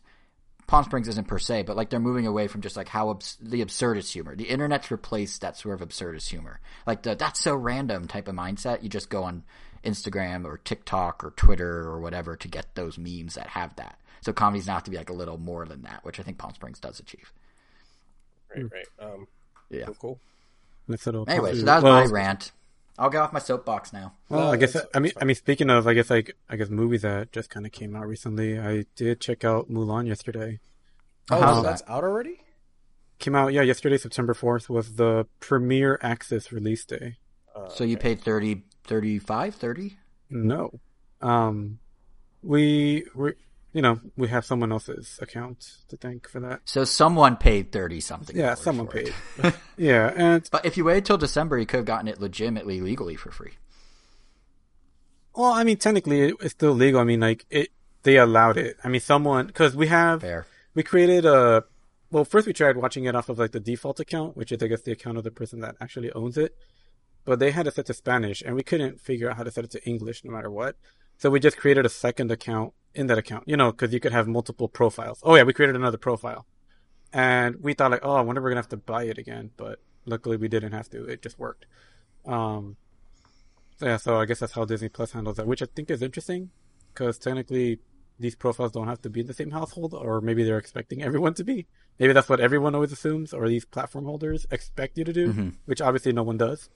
But I think they turn a bit of a blind eye in the name of not angering the user base. yeah, because I mean, it is nice for everyone to have their own profile, they have their own taste, but it is kind of ridiculous to enforce it any further than that. Yeah. Especially because, like, it is kind of a lot to ask for everybody to have every streaming service. I mean, I'm sure, like, they provided them Netflix, they provide Disney Plus. I provide Crunchyroll for some people, they provide other stuff. So, it's a nice little exchange we got going. Nice little barter that we got. Yeah. Yeah. But, the point is, Mulan wasn't a movie I was ever expecting on watching, because I don't really plan on watching any of the live action movies. They just kind of happen to happen. But this is also why we do our movie night, specifically for situations like this, so that we're forced to watch movies we normally wouldn't plan on watching. Because you never know, sometimes you could be surprised. I would never have thought about watching The Big Short if it wasn't the movie that my brother-in-law picked for his turn to pick on movie night. And my sister being like, I mean, we all love Disney here, but she just like unabashedly like will consume everything Disney no matter what it is. She wanted to watch this movie. I had my animation bias stuff, so I was like, I'm just gonna skip it. But we ended up watching it, and while I can't say whether the movie is good or bad, I mean, I can at least say, I guess, whether like I enjoyed it, and I would say sort of. Like, I don't know why that's so funny. I can't say it's good or bad, but I can tell you I sort of enjoyed it when it was put in front of my eyes. It's one of those movies that's like, I don't know, I kind of found it boring, but I'll get to more of that. Like, I don't know, like these remakes are just weird. Like I've seen, counting this one, 3 of them in total. I saw Jungle Book because I was on an airplane and it was the only movie that I was willing to watch from the options. I don't remember what else I watched, but I mean, I was pleasantly surprised. I actually enjoyed that one. The original one was very short, and this one added, I felt like, some needed exposition or just like some extra plot that I felt rounded out everything. It was more than just the bare necessities. But the other movie that... done. Oh, thank Beautiful. You. And that was episode 9 of the Quarantine Chronicles podcast. You can follow us on Stitcher, Google Podcasts. We're YouTube.com. Something. We're YouTube.com. We have Nintendo.com on YouTube. I mean, Bill Murray. Anyway, Angel, continue. We're now in overtime. Continue. I mean, Bill Murray did a good bear, Baloo. But I should have just stopped at the last one. But either way, stop at perfection. Oh, I mean, I wasn't trying to make a pun. I liked his portrayal of Baloo. Oh, I thought you made a bear pun. I totally misheard you. No, yeah, Bill Murray, like, he played a good Baloo. I think I just said did a good Baloo. But anyway, yeah, the only other one that I've seen is Maleficent, and that one I only saw because it was like I was in Mexico and we were like on a 2-hour bus to, I think, back to where I guess our home station is, because we were at some resort area. Does that even count as a remake though? Oh no, that's like it's a reimagining. It's like a sequel. I mean, no, it's not. Like a essentially, sequel, instead of that one, instead of just simply remaking the story of Sleeping Beauty, like the story is still in there, but they just shifted the perspective from, Gotcha. Briar Rose to Maleficent, and they instead tweaked it to make her like a sympathetic villain. And I actually really liked that one. I thought that one was very different from the source material. It just kind of took in its own direction, and it was interesting and it was cool. I'm not really going to bother with the sequel, but I just enjoyed it for what it was. And this one kind of falls And and then there's a Lion King, which I didn't even need to watch because from what I've seen and from what I've heard, it's pretty much a shot-for-shot remake of the first. And I know we've talked about that in the show before. But Mulan falls somewhere in between, I guess, yeah, like Jungle Book and I guess Lion King, and I guess there's like a little bit of Maleficent. Essentially, a lot of it is trying to recreate the original movie, but they change a couple things that I don't feel really adds to the film. If anything, I feel like it kind of detracts and it ends up losing a lot of the charm that the original had. But, they probably also did some things to make it more appealing to the sensibilities of people in China. Well, I guess the big one is Mushu, right? Like that's yeah, the biggest because Mushu is gone from the movie. Like there is no like wacky sidekick. There's no like little cricket character. I mean, it's trying to be a more serious film. It's like trying to be like a serious war movie, but with magic apparently. Like it's kind of funny that I'm saying this, but this movie ended up being more. You have to suspend your disbelief more for this movie than you do for the animated one, and that's saying a lot considering Really? you have Mushu. Because what I loved about the first one is that Mulan, I guess, wasn't technically anyone special. Like she just had like her personality that kind of went against the norms, but that was kind of she was it. like Like feisty. what's that? Yeah, she was like feisty. Yeah, she was just feisty. But she wasn't like anyone really special. She was just kind of like her own person that just didn't kind of fit in, and she wasn't naturally talented. She wasn't a naturally skilled like warrior or anything. Like she had to go through the training. She was terrible like everyone else and got better. And she kind of had to like use her wits on the battlefield and when she learned to overcome those obstacles. In this movie, they hammer home like the whole fact that she is gifted in the chi, and they make it sound like oh yeah, everyone has chi, but hers is special. She has to hide it because apparently she is like a Crouching Tiger, Hidden Dragon master since she was like a 10-year-old. Like they show her like doing crazy acrobatics, like chasing a chicken around a town, like climbing up to the roof of like this crazy building that everyone lives in, and then like slipping and falling, but then doing other crazy acrobatics to not fall, and then like landing on like a like superhero pose at the bottom, or I guess more like a ninja or kung fu style pose. And yeah, so essentially she's like a very good. I mean, this movie felt like a superhero movie where Mulan was like her ability was super fighting skills, but everyone wanted her to fight, like to hide them. Like it was always like even like in that scene where I don't know if you guys, I'm pretty sure you've seen Mulan, Kevin, right? You've seen Mulan? Yeah. Mm-hmm. Have you I've seen seen Mulan? it too. Hey, yes. I never know younger, what to yeah. assume with you. I mean, maybe now. That's safe. That's a safe assumption to not assume. Like there's a scene where she's with the matchmaker, and because of the cricket, I guess she kind of ends up like doing a bunch of things that ends up like causing a ruckus, and she ends up like failing it. But in this one, that scene, such a knee slapper. You remember when the cricket gets in like her cup of tea? Oh man. basically, yeah. So like Well, this that's a one, good movie. so instead of doing that, a spider like randomly like lands on the table that no one sees except for her and her sister, because she has a sister in this movie. It's just there, like she's in the movie. And she covers the tea with, she covers the spider with the tea, and the matchmakers are like, the tea goes in the center of the table, and Mulan's are like, well, I think it should go here. It's like, why not tell her that there's a spider there? And she's like, oh, you have to lift it up. So she lifts it up, and sure enough, like, the spider moves, and then they knock the table over, and all of a sudden, like, and then everything is in slow-mo because, the tea is going to fall on the floor and all the cups, and she, like, picks them all up, like, one with her foot, one with, like, each arm, and one with her head, like, busting a Tobey Maguire, catching Lois Lane, Mary Jane Watson in the cafeteria scene from that one first movie. Right. And she catches them Spider-Man? all. You mean from the movie Spider-Man? Yeah, that one movie. a arachno person, but yeah. So Seabiscuit, That's from Seabiscuit.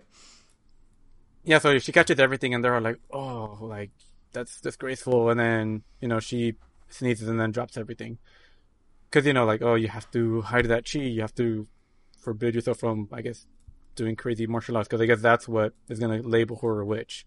And speaking of which, there's like an actual witch in this movie that literally fights like a Marvel villain. Like, she'll like fly into the battlefield as a hawk, transform into a woman, use like crazy, her dress is like kind of acts as like crazy tendrils that grab people. She has like claws that just swipe and kill people willy-nilly. And I mean, she, I guess, is supposed to be like what Mulan could be, because I don't know, they keep implying that these chi powers, like, I guess if she learns to control them, could be, I guess, like straight up superhero mode. But I guess when the witch's case, she's like, oh yeah, I wasn't accepted, and you know, this is what happens. Like, now she's pretty much forced to fight for the bad guys, even though I guess she kind of doesn't want to. But yeah, I felt like that was just kind of on the nose, and like every other second they're always telling her like, learn your place. Like, this is, yeah, you have to be the wife. I don't know, like, it didn't feel this heavy-handed in the original. Like, it just kind of felt like she was, you know, fighting for her father because she felt that was just like the right thing to do. And while that is also true here, it just didn't feel as, I guess, character-driven. It felt more plot-driven. Like, a lot of things felt like they were happening because the plot demanded it to happen, instead of like, this is just what naturally happens next. And I mean, yeah, sure, the weather, there's literally no music in it whatsoever. I mean, no singing, which, you know, they're all going for a more serious take, so that makes sense. But they do have like the musical accompaniments. Like, you do hear a When Will My Reflection Show musical, like just the musical notes, or that part. Wow, I'm thinking on what that's even called. You just hear you hear you hear the instrumentals of that, and you're like, oh, it's that one song. I don't know if they ever do a "I'll Make a Man Out of You" instrumental, but you know, maybe that song won't age as well. But either way, I mean, they are going for like the same story, but like the same thing here. Like, it's also less dramatic. Like, I feel like the cartoon one was also more intense, because, you know, like, yeah, Mushu and the cricket are very cartoony and slapsticky, but overall, like, everyone's human. Like, there is no mystical force. Like, there's always a greater sense of, like, the stakes felt higher. And in this one, like, yeah, Mulan has like superhuman abilities, so, you know, she jumps into the air, like does like a few like wall jumps, and then like kicks an arrow like into like the chest of like the bad guy. Like, it's, I don't know, it feels like I'm watching like if Marvel made like Marvel Presents Mulan or something. And yeah, I felt that was just kind of weird. And I mean, instead of Mushu, I guess you have like this phoenix, like a CG phoenix that's, you know, very clearly a CG phoenix. It never talks. CG Phoenix. Yeah, like, it never talks. I mean, it's pretty looking. It doesn't look realistic, but it's pretty looking. But yeah, it's just kind of flying around, and it just kind of guides her to where she needs to go. And the symbolism with the phoenix and her is also very heavy-handed. Like, there's always been a point where like it kind of flies behind her in slow-mo, and then there's like giant wings behind her, and it's like, oh, she is the phoenix. But yeah, it didn't have the same impact. And you know what? If I had never seen the original movie, maybe I would have enjoyed it a little more. But I think for me, and many people that have seen the original that maybe even grew up with them, I mean, I don't know, did you watch it recently, Jason, with your girlfriend, or did you actually watch it growing up? It's coming up on our list as we go through the the Disney stuff. We just did Pocahontas the other day. But so did you? But you did watch it when you were little, I'm guessing. Yes. Maybe? Yeah, I saw it when I was a kid. Yeah. Huh. Yeah. So like, I am curious, like, what someone that hadn't seen the movie would think about it. But we are thinking of watching it this weekend. So. But it is really hard for me, and I know it was for my sister because she definitely did not enjoy it. She was the most excited. I think she was harder on it than I was, just because of those comparisons, like the emotion, like even we all kind of read that stuff, like the delivery of a lot of these lines and the subtlety that sometimes the animation had, or that the character's expressions, or even just the dialogue, like the way like the dad would tell Mulan that he loves her and stuff in the live action movie was very straightforward and very, I don't know, it was just very direct. It didn't feel, I mean, it was just direct and just direct. But in the animated film, like I was actually rewatching some scenes earlier because I was kind of trying to just recall the film. And besides, you know, nostalgia is obviously a huge factor in it. But there was like a scene where like the dad, in the same scene where he's being very direct to Mulan, in the animated version, he's not even talking to her like directly. He sees that she's like depressed and and he just starts like describing like the sakura blossoms, and he talks about like this one flower that hasn't bloomed yet, and like you get what he's talking about, and then she gets what he's talking about, and it's like it just felt more heartwarming than just being told straight up like, yeah, this isn't your place. You need to learn to do it this way, but I still love you. So, Right. yeah, I don't know. All the stuff you're talking about with her powers, I saw a headline for Mulan that was like Disney Star Wars'd Mulan, and everything you're describing about her powers and the chi, it's like, oh god, it is kind of Star Warsy. Like, oh, she has the Force. Because even She's like a Jedi, even little which just things, seems unnecessary. yeah, Jedi's a good way to describe her. Yeah. Because even things like when the Huns are that first battle with the Huns, and you know, like she causes the avalanche with the rocket, that still kind of happens, but you know, like it makes sense in the context of the animation. Like you see, like, oh, cool, they actually show them training using these rockets. Later on, you know, she sees a rocket, she sees an opportunity, she like runs and does the thing, and the avalanche happens. And this one, you know, she, I guess, sees they're firing, I guess, like a catapult at the enemies, and I guess like she somehow gets behind enemy lines because she sees the catapult and then sees the mountain behind them and does the same thing. But it didn't feel as, I guess, organic. It just felt kind of weird. I don't know. It But felt more like it was a plot point they had to hit, and they tried to yeah, because you know, like, because because everything ties together. Like in the first one, like everything they see them training, like it's kind of like a lot of movies. Like they use the same technique that she used to climb the pole, to climb the pedestal, to climb like the pillars into the palace, or the fact that the Huns were invading during a ceremony in the animated film versus in the live action one where the city was empty for some reason. There was like no people, and that's when they invaded. And then the next day was that same ceremony. Like the stakes just felt lower. And Just say you had no people because everyone lost their mind when Superman destroyed a city in a movie, and now every movie's conscious of how many of the general population are going to be killed in this scene, and they somehow always find a way to evacuate the cities in every movie now. Yeah, That's literally the root of that, I think. It was just disappointing. I mean, it was just really hard not to constantly be comparing it to the original one. Like, oh, the original would have already been past this point. Like, it makes a lot of stuff feel like filler, because then you realize, like, oh, this didn't really add anything to it. Or like, oh, why didn't they do it this way? Because in the original also, like, she gets wounded, and that's kind of how they discover that she's a woman.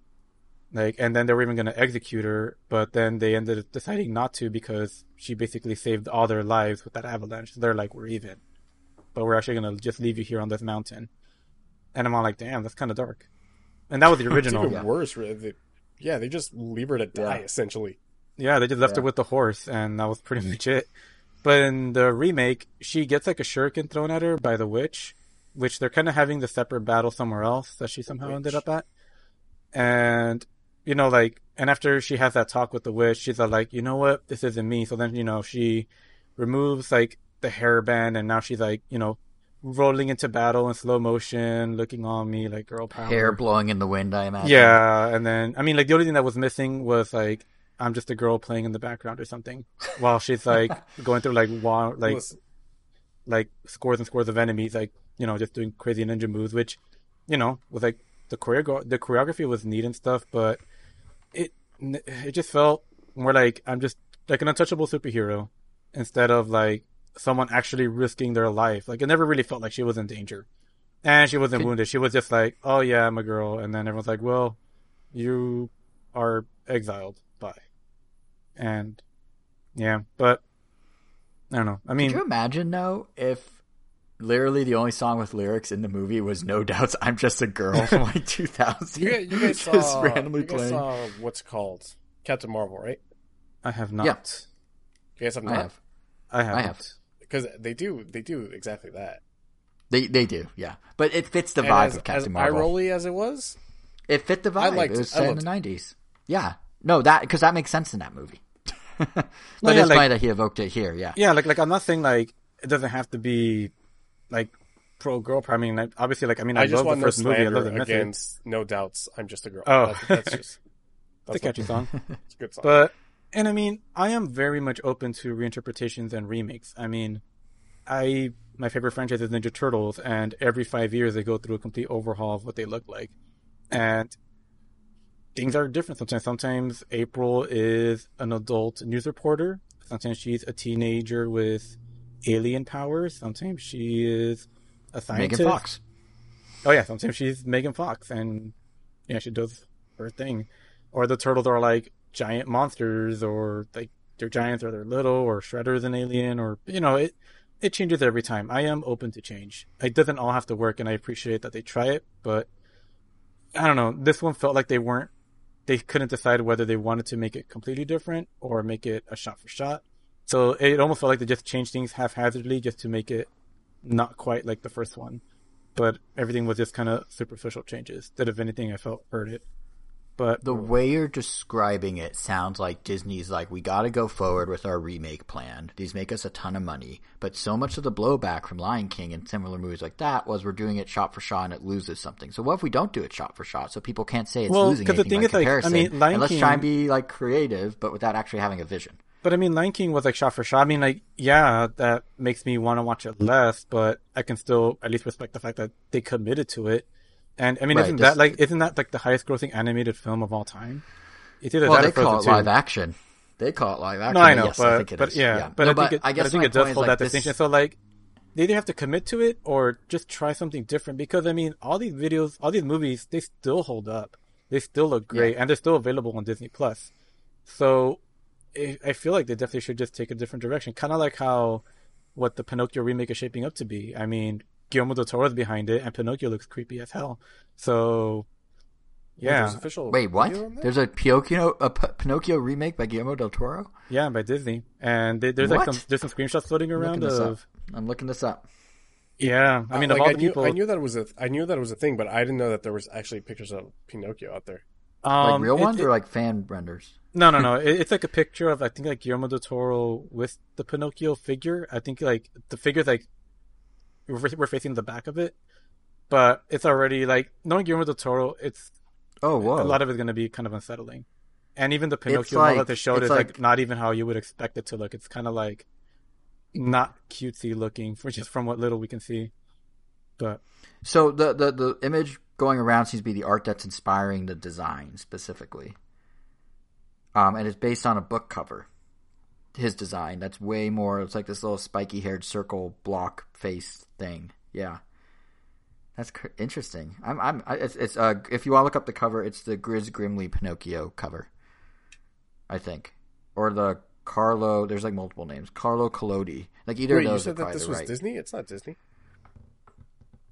Oh, here we go. Oh, Pinocchio exceeds the copyright, so it can be whoever really. But yeah, I don't think. I know, but yeah. Oh wait, this Pinocchio remake isn't by Disney? The one with Guillermo del Toro? No, that's so out of their wheelhouse to let him do that. But yeah, Angel, that's kind of what I was saying to your point. Like these remakes. Well, then I guess I take that back.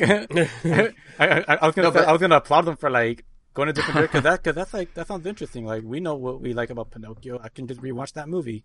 Give me something new. But yeah, and I think that's what I was getting at with the response to Lion King. I think they don't have a vision, they have a reactionary knee jerk. So they saw Lion King do really well, and then they also heard all the criticism of it's not different enough. So then they said, all right, Mulan, follow the beats, but like shake it up in between, which isn't really a vision. It's just kind of like it's like too many cooks in the kitchen writing the script, which is why I think like when they did give a little more freedom, like I remember Alice in Wonderland when they did that, the very start of all these, like that one was what's Alice in Wonderland through the eyes of Tim Burton, and then just go with it. Basically. Yeah, or like the Willy Wonka, worked. Or Willy Wonka, yeah, because those all work, because it was like, all right, here's someone that has a new vision of this traditional story that everyone knows. Let's see what happens.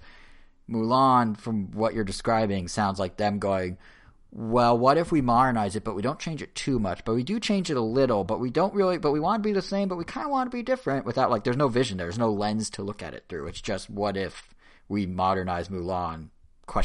Yeah, and I mean, I know like in Chinese culture, like the dragon is definitely held at much like higher regard, that they probably did find the fact that we slapped Eddie Murphy on there kind of offensive, but you know, it was funny. Wow. No, but I was gonna say, even in a situation like that, like they want to remake. No. I'm not saying like, no, yeah, and I totally get that, but I mean, they definitely could have found like, I don't know They if they need a need a vision. comedy. They just needed to just tighten the story up. But yeah, like I said, things felt haphazard. Yeah, Disney, Too bad. hopefully, Well, hopefully, I mean, they keep learning as they go with these. yeah, I mean, well, and then, live like, the actions remake do. of, I don't know, They have announced. Meet the Robinsons or something becomes just Really? top notch. So There's not one. I'm kidding. Oh, So there I is was a like, what? there is a Oh yeah, Pinocchio Little Mermaid. remake. Yeah, Little Mermaid. That already has There's a a good cast Pinocchio being remake picked. coming out from From Disney. Disney Yeah. as well. So there's two yeah. competing Pinocchios. With, This is a Bug's Life and Ants all over again. With Shark Robert Tale and Zemeckis Finding Nemo. as the director. Really? Oh God! So it's gonna be just like and Polar Tom Hanks Express. as Geppetto. And I Oh. can say it's Christopher Lloyd Huh. Geppetto because I think Back to the So- Future when I think Robert Zemeckis. It's gonna be Polar Express. Or no, Polar Express was Steven Spielberg, wasn't it? Yeah, Never mind. But I guess it could be for some Woody. reason maybe that's why they But- picked him because he's already very familiar with toys coming to life. that must be the reason. Yeah. Nothing to do with his pedigree or anything. Nope, Just that he not at all. knows toys. I mean, that being said, I mean, if they keep it like this, I'm definitely more interested in the Guillermo del Toro version of Pinocchio than this one. But yeah, I mean, even if Tom Hanks is behind it, I mean, unless it just comes and I mean, if it comes on if it falls on my lap as a movie to watch, then I'll watch it. But Right. If it's Yeah, I'm put in not- front of I'm your not- eyes, and you're like, well, here we go. yeah, I'm not gonna seek it out. I mean, even same thing with that Little Mermaid one coming out, which I hear has a talented cast behind it that's being picked, but I don't recognize anybody. From what I remember. But Is there a remake you guys have seen that you actually, and I feel like for me, most of the remakes I've experienced have been in gaming, not so much movies, but has there been a remake you've seen that you're like, yes, this is exactly what I want out of a new tale, a new spin on X? Like, Yeah. I doubt the RoboCop remake is one of them, but There I know has that to one, at be- least they tried to sorta go like, what would RoboCop be in the year, in the 2017 or whatever film? Like, they actually tried to be like, all right, well, what's all the tropes of today versus the tropes of then, and like actually like swap them. It's like they tried. I feel like it didn't work, but they tried. there's only one I could think of that I was actually old enough to watch. Not the original when it came out, but I remember seeing the original when I was little. But then, like, I'm talking about the Planet of the Apes, because I remember seeing the original, like the very first one, at some point in my life, early life, and thinking it was boring. I remember seeing the Tim Burton one, and not really enjoying it. The makeup effects are really cool, but I just remember thinking it was also long and boring. I don't know what about it. I just didn't like it. But then the recent one with James Franco, and then the sequel Yeah, the one without James the Matt Franco. Reeves one. Yeah, I haven't seen the third one, but I love the first two that I actually own them both on Blu-ray. And yeah, I thought those are really great remakes or reimaginings. Like those, I think are definitely hold up way more than the I original. think those are considered more reboots now. Oh, you're right. It is a reboot. You're right. Yeah. I think ultimately that is kind of where I was going with that question. I don't know if you necessarily have one you feel one way or another about Kevin, but That's well, true do you? Is because there a this takes remake place you before found- the other movies that I saw even took place. So Is there a good. straight up remake that you found to actually work and be something you like, Kevin? In movies, I mean. Not that I can think of off the top of my head.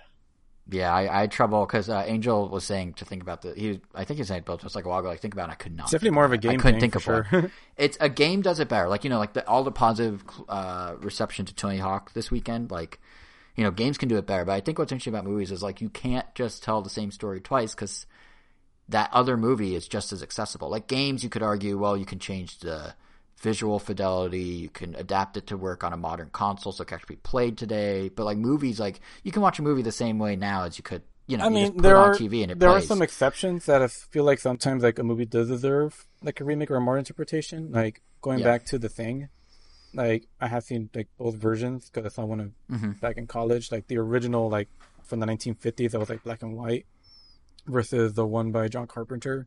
I Like guess the that- thing, yeah, if anything, Because that one is straight up a remake. Like it's the same plot, just done with modern technology, and that one like obviously had a huge benefit to it. I mean, doesn't take away from the first one, but I mean, obviously now the first one's more of like of a historical piece, if anything. Mm-hmm. But Because I was just thinking where I was going with that is like I think with movies, reboot is the better reboot or sequel.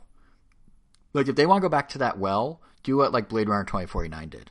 Like if they want to, do what Planet of the Apes did, do what Planet of the Apes did. But like to just like straight up be like, let's take the exact same story but mix it up just enough that like you kind of recognize it but you kind of don't, unless there's a clear vision. It's Yeah, I more guess that's often than basically not going to Disney. work.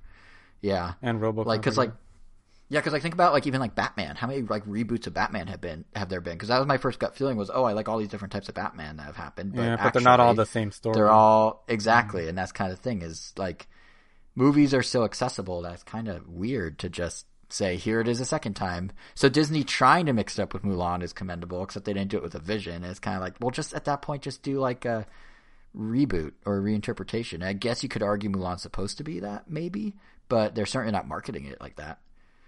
So I don't know. You know what? I two came to mind right now.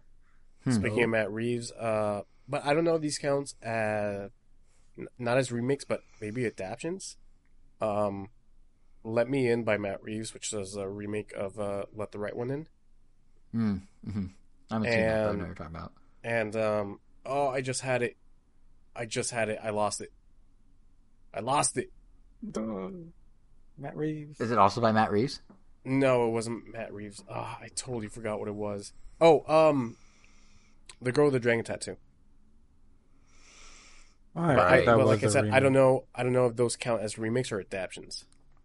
Yeah, and again, that's the thing. Like, if Disney came in and said I guess they are saying they're adapting Mulan, in which case I don't know. But like, yeah, because like Girl with Dragon Tattoo, the David Fincher one, I thought was great.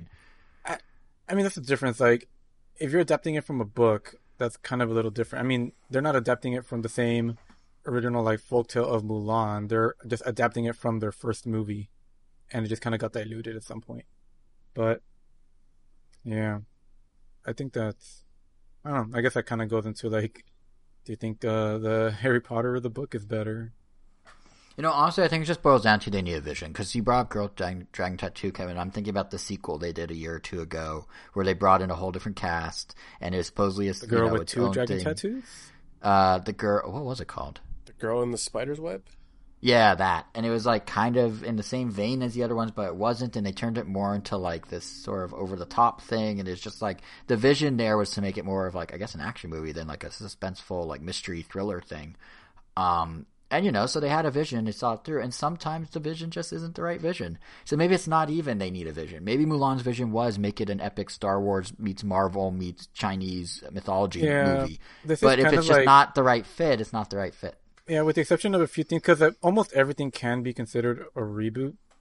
I mean, you know, like RoboCop to RoboCop. I mean, they're rebooting it, but this is definitely, yeah, like they're changing medium, and not many studios have the library and or even the films to try that for, or would even do that, or would even make sense to do it for.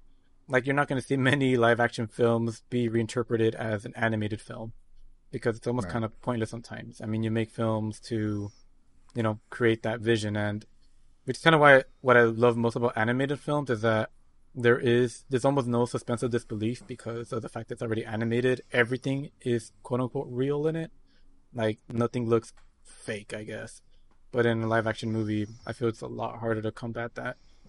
Somehow it's kind of easy in some Marvel movies. Because when I was watching Mulan, I saw some rabbits, and I was like, oh man, those are some real CG rabbits. But it's also the budget per movie, you know.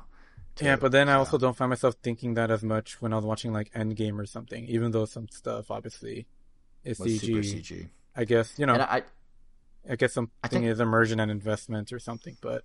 And I think another idea is the spark of where something comes from that leads to the vision, that leads to, you know, when it makes sense. Because, like, the Disney ones, they've straight up said the point of these live-action movies are to get the nostalgia play for parents to go see it with their children and expose those franchises to kids. If they just re-release Mulan animated in theaters, it would not necessarily have the same take. So this is a play, a business-first play to get more seats, more butts in seats, or in this case, more premium member purchases or whatever. Versus someone going like, I have a way I want to tell this story differently or something and pitching it to Disney. It's Disney looking for someone to tell the story in a way that can make them more money. So it is already kind of a, you know, skewed view of the movie. Yeah. Definitely. But, yeah. Cool. Unless anybody has anything else to talk about, I think that wraps up this episode. And remember, before we started recording, we was like, oh, this will be a short episode. Nope. Just as long I told you guys. Every time we say it, we jinx it. I told you. Jinx is a bad word. It's not necessarily bad, but I told you every time. Right. Well, thanks for joining us, everybody. You could find us on Spotify, Apple Podcasts, Pandora, Google Podcasts, whatever. What else Apple. are we on? I'm missing one. We're on Apple Podcasts. Tuned in. I said Apple Podcast. Oh, you did? I didn't catch it. Wow, that's a series of noises. Yeah, you said I didn't even catch what you said. Pandora, Stitcher, Spotify, TuneIn. TuneIn. Are we on? Does iHeartRadio do podcasts? It does, and we're on there. So We're on iHeartRadio iHeartRadio. Festival. If you want to book us for your virtual fest in 2 weeks, we can sit in front of a fake camera, a fake stage, and talk. Are we on Hours. Bandcamp? I don't think so. What about SoundCloud? We are not. Okay, well, yeah. Unless someone's uploading it in you'll secret. find this somewhere. You'll find it. We are where you are mostly. Yeah, we're And Ren YouTube. Nintendo.com on YouTube. You can follow us individually on our Twitters. Jason is JSR7. Angel is Weiro, WEIRO I'm so bad. _. Never heard of that one before. I'm Kevin Gomi. We are Ren Nintendo. And I think, timestamps, you can go back if you want to listen to something. You just go back. They'll be in the blog post. Aside they from will. that, I think that'll be it. And Jason, take us out. I was not prepared for this.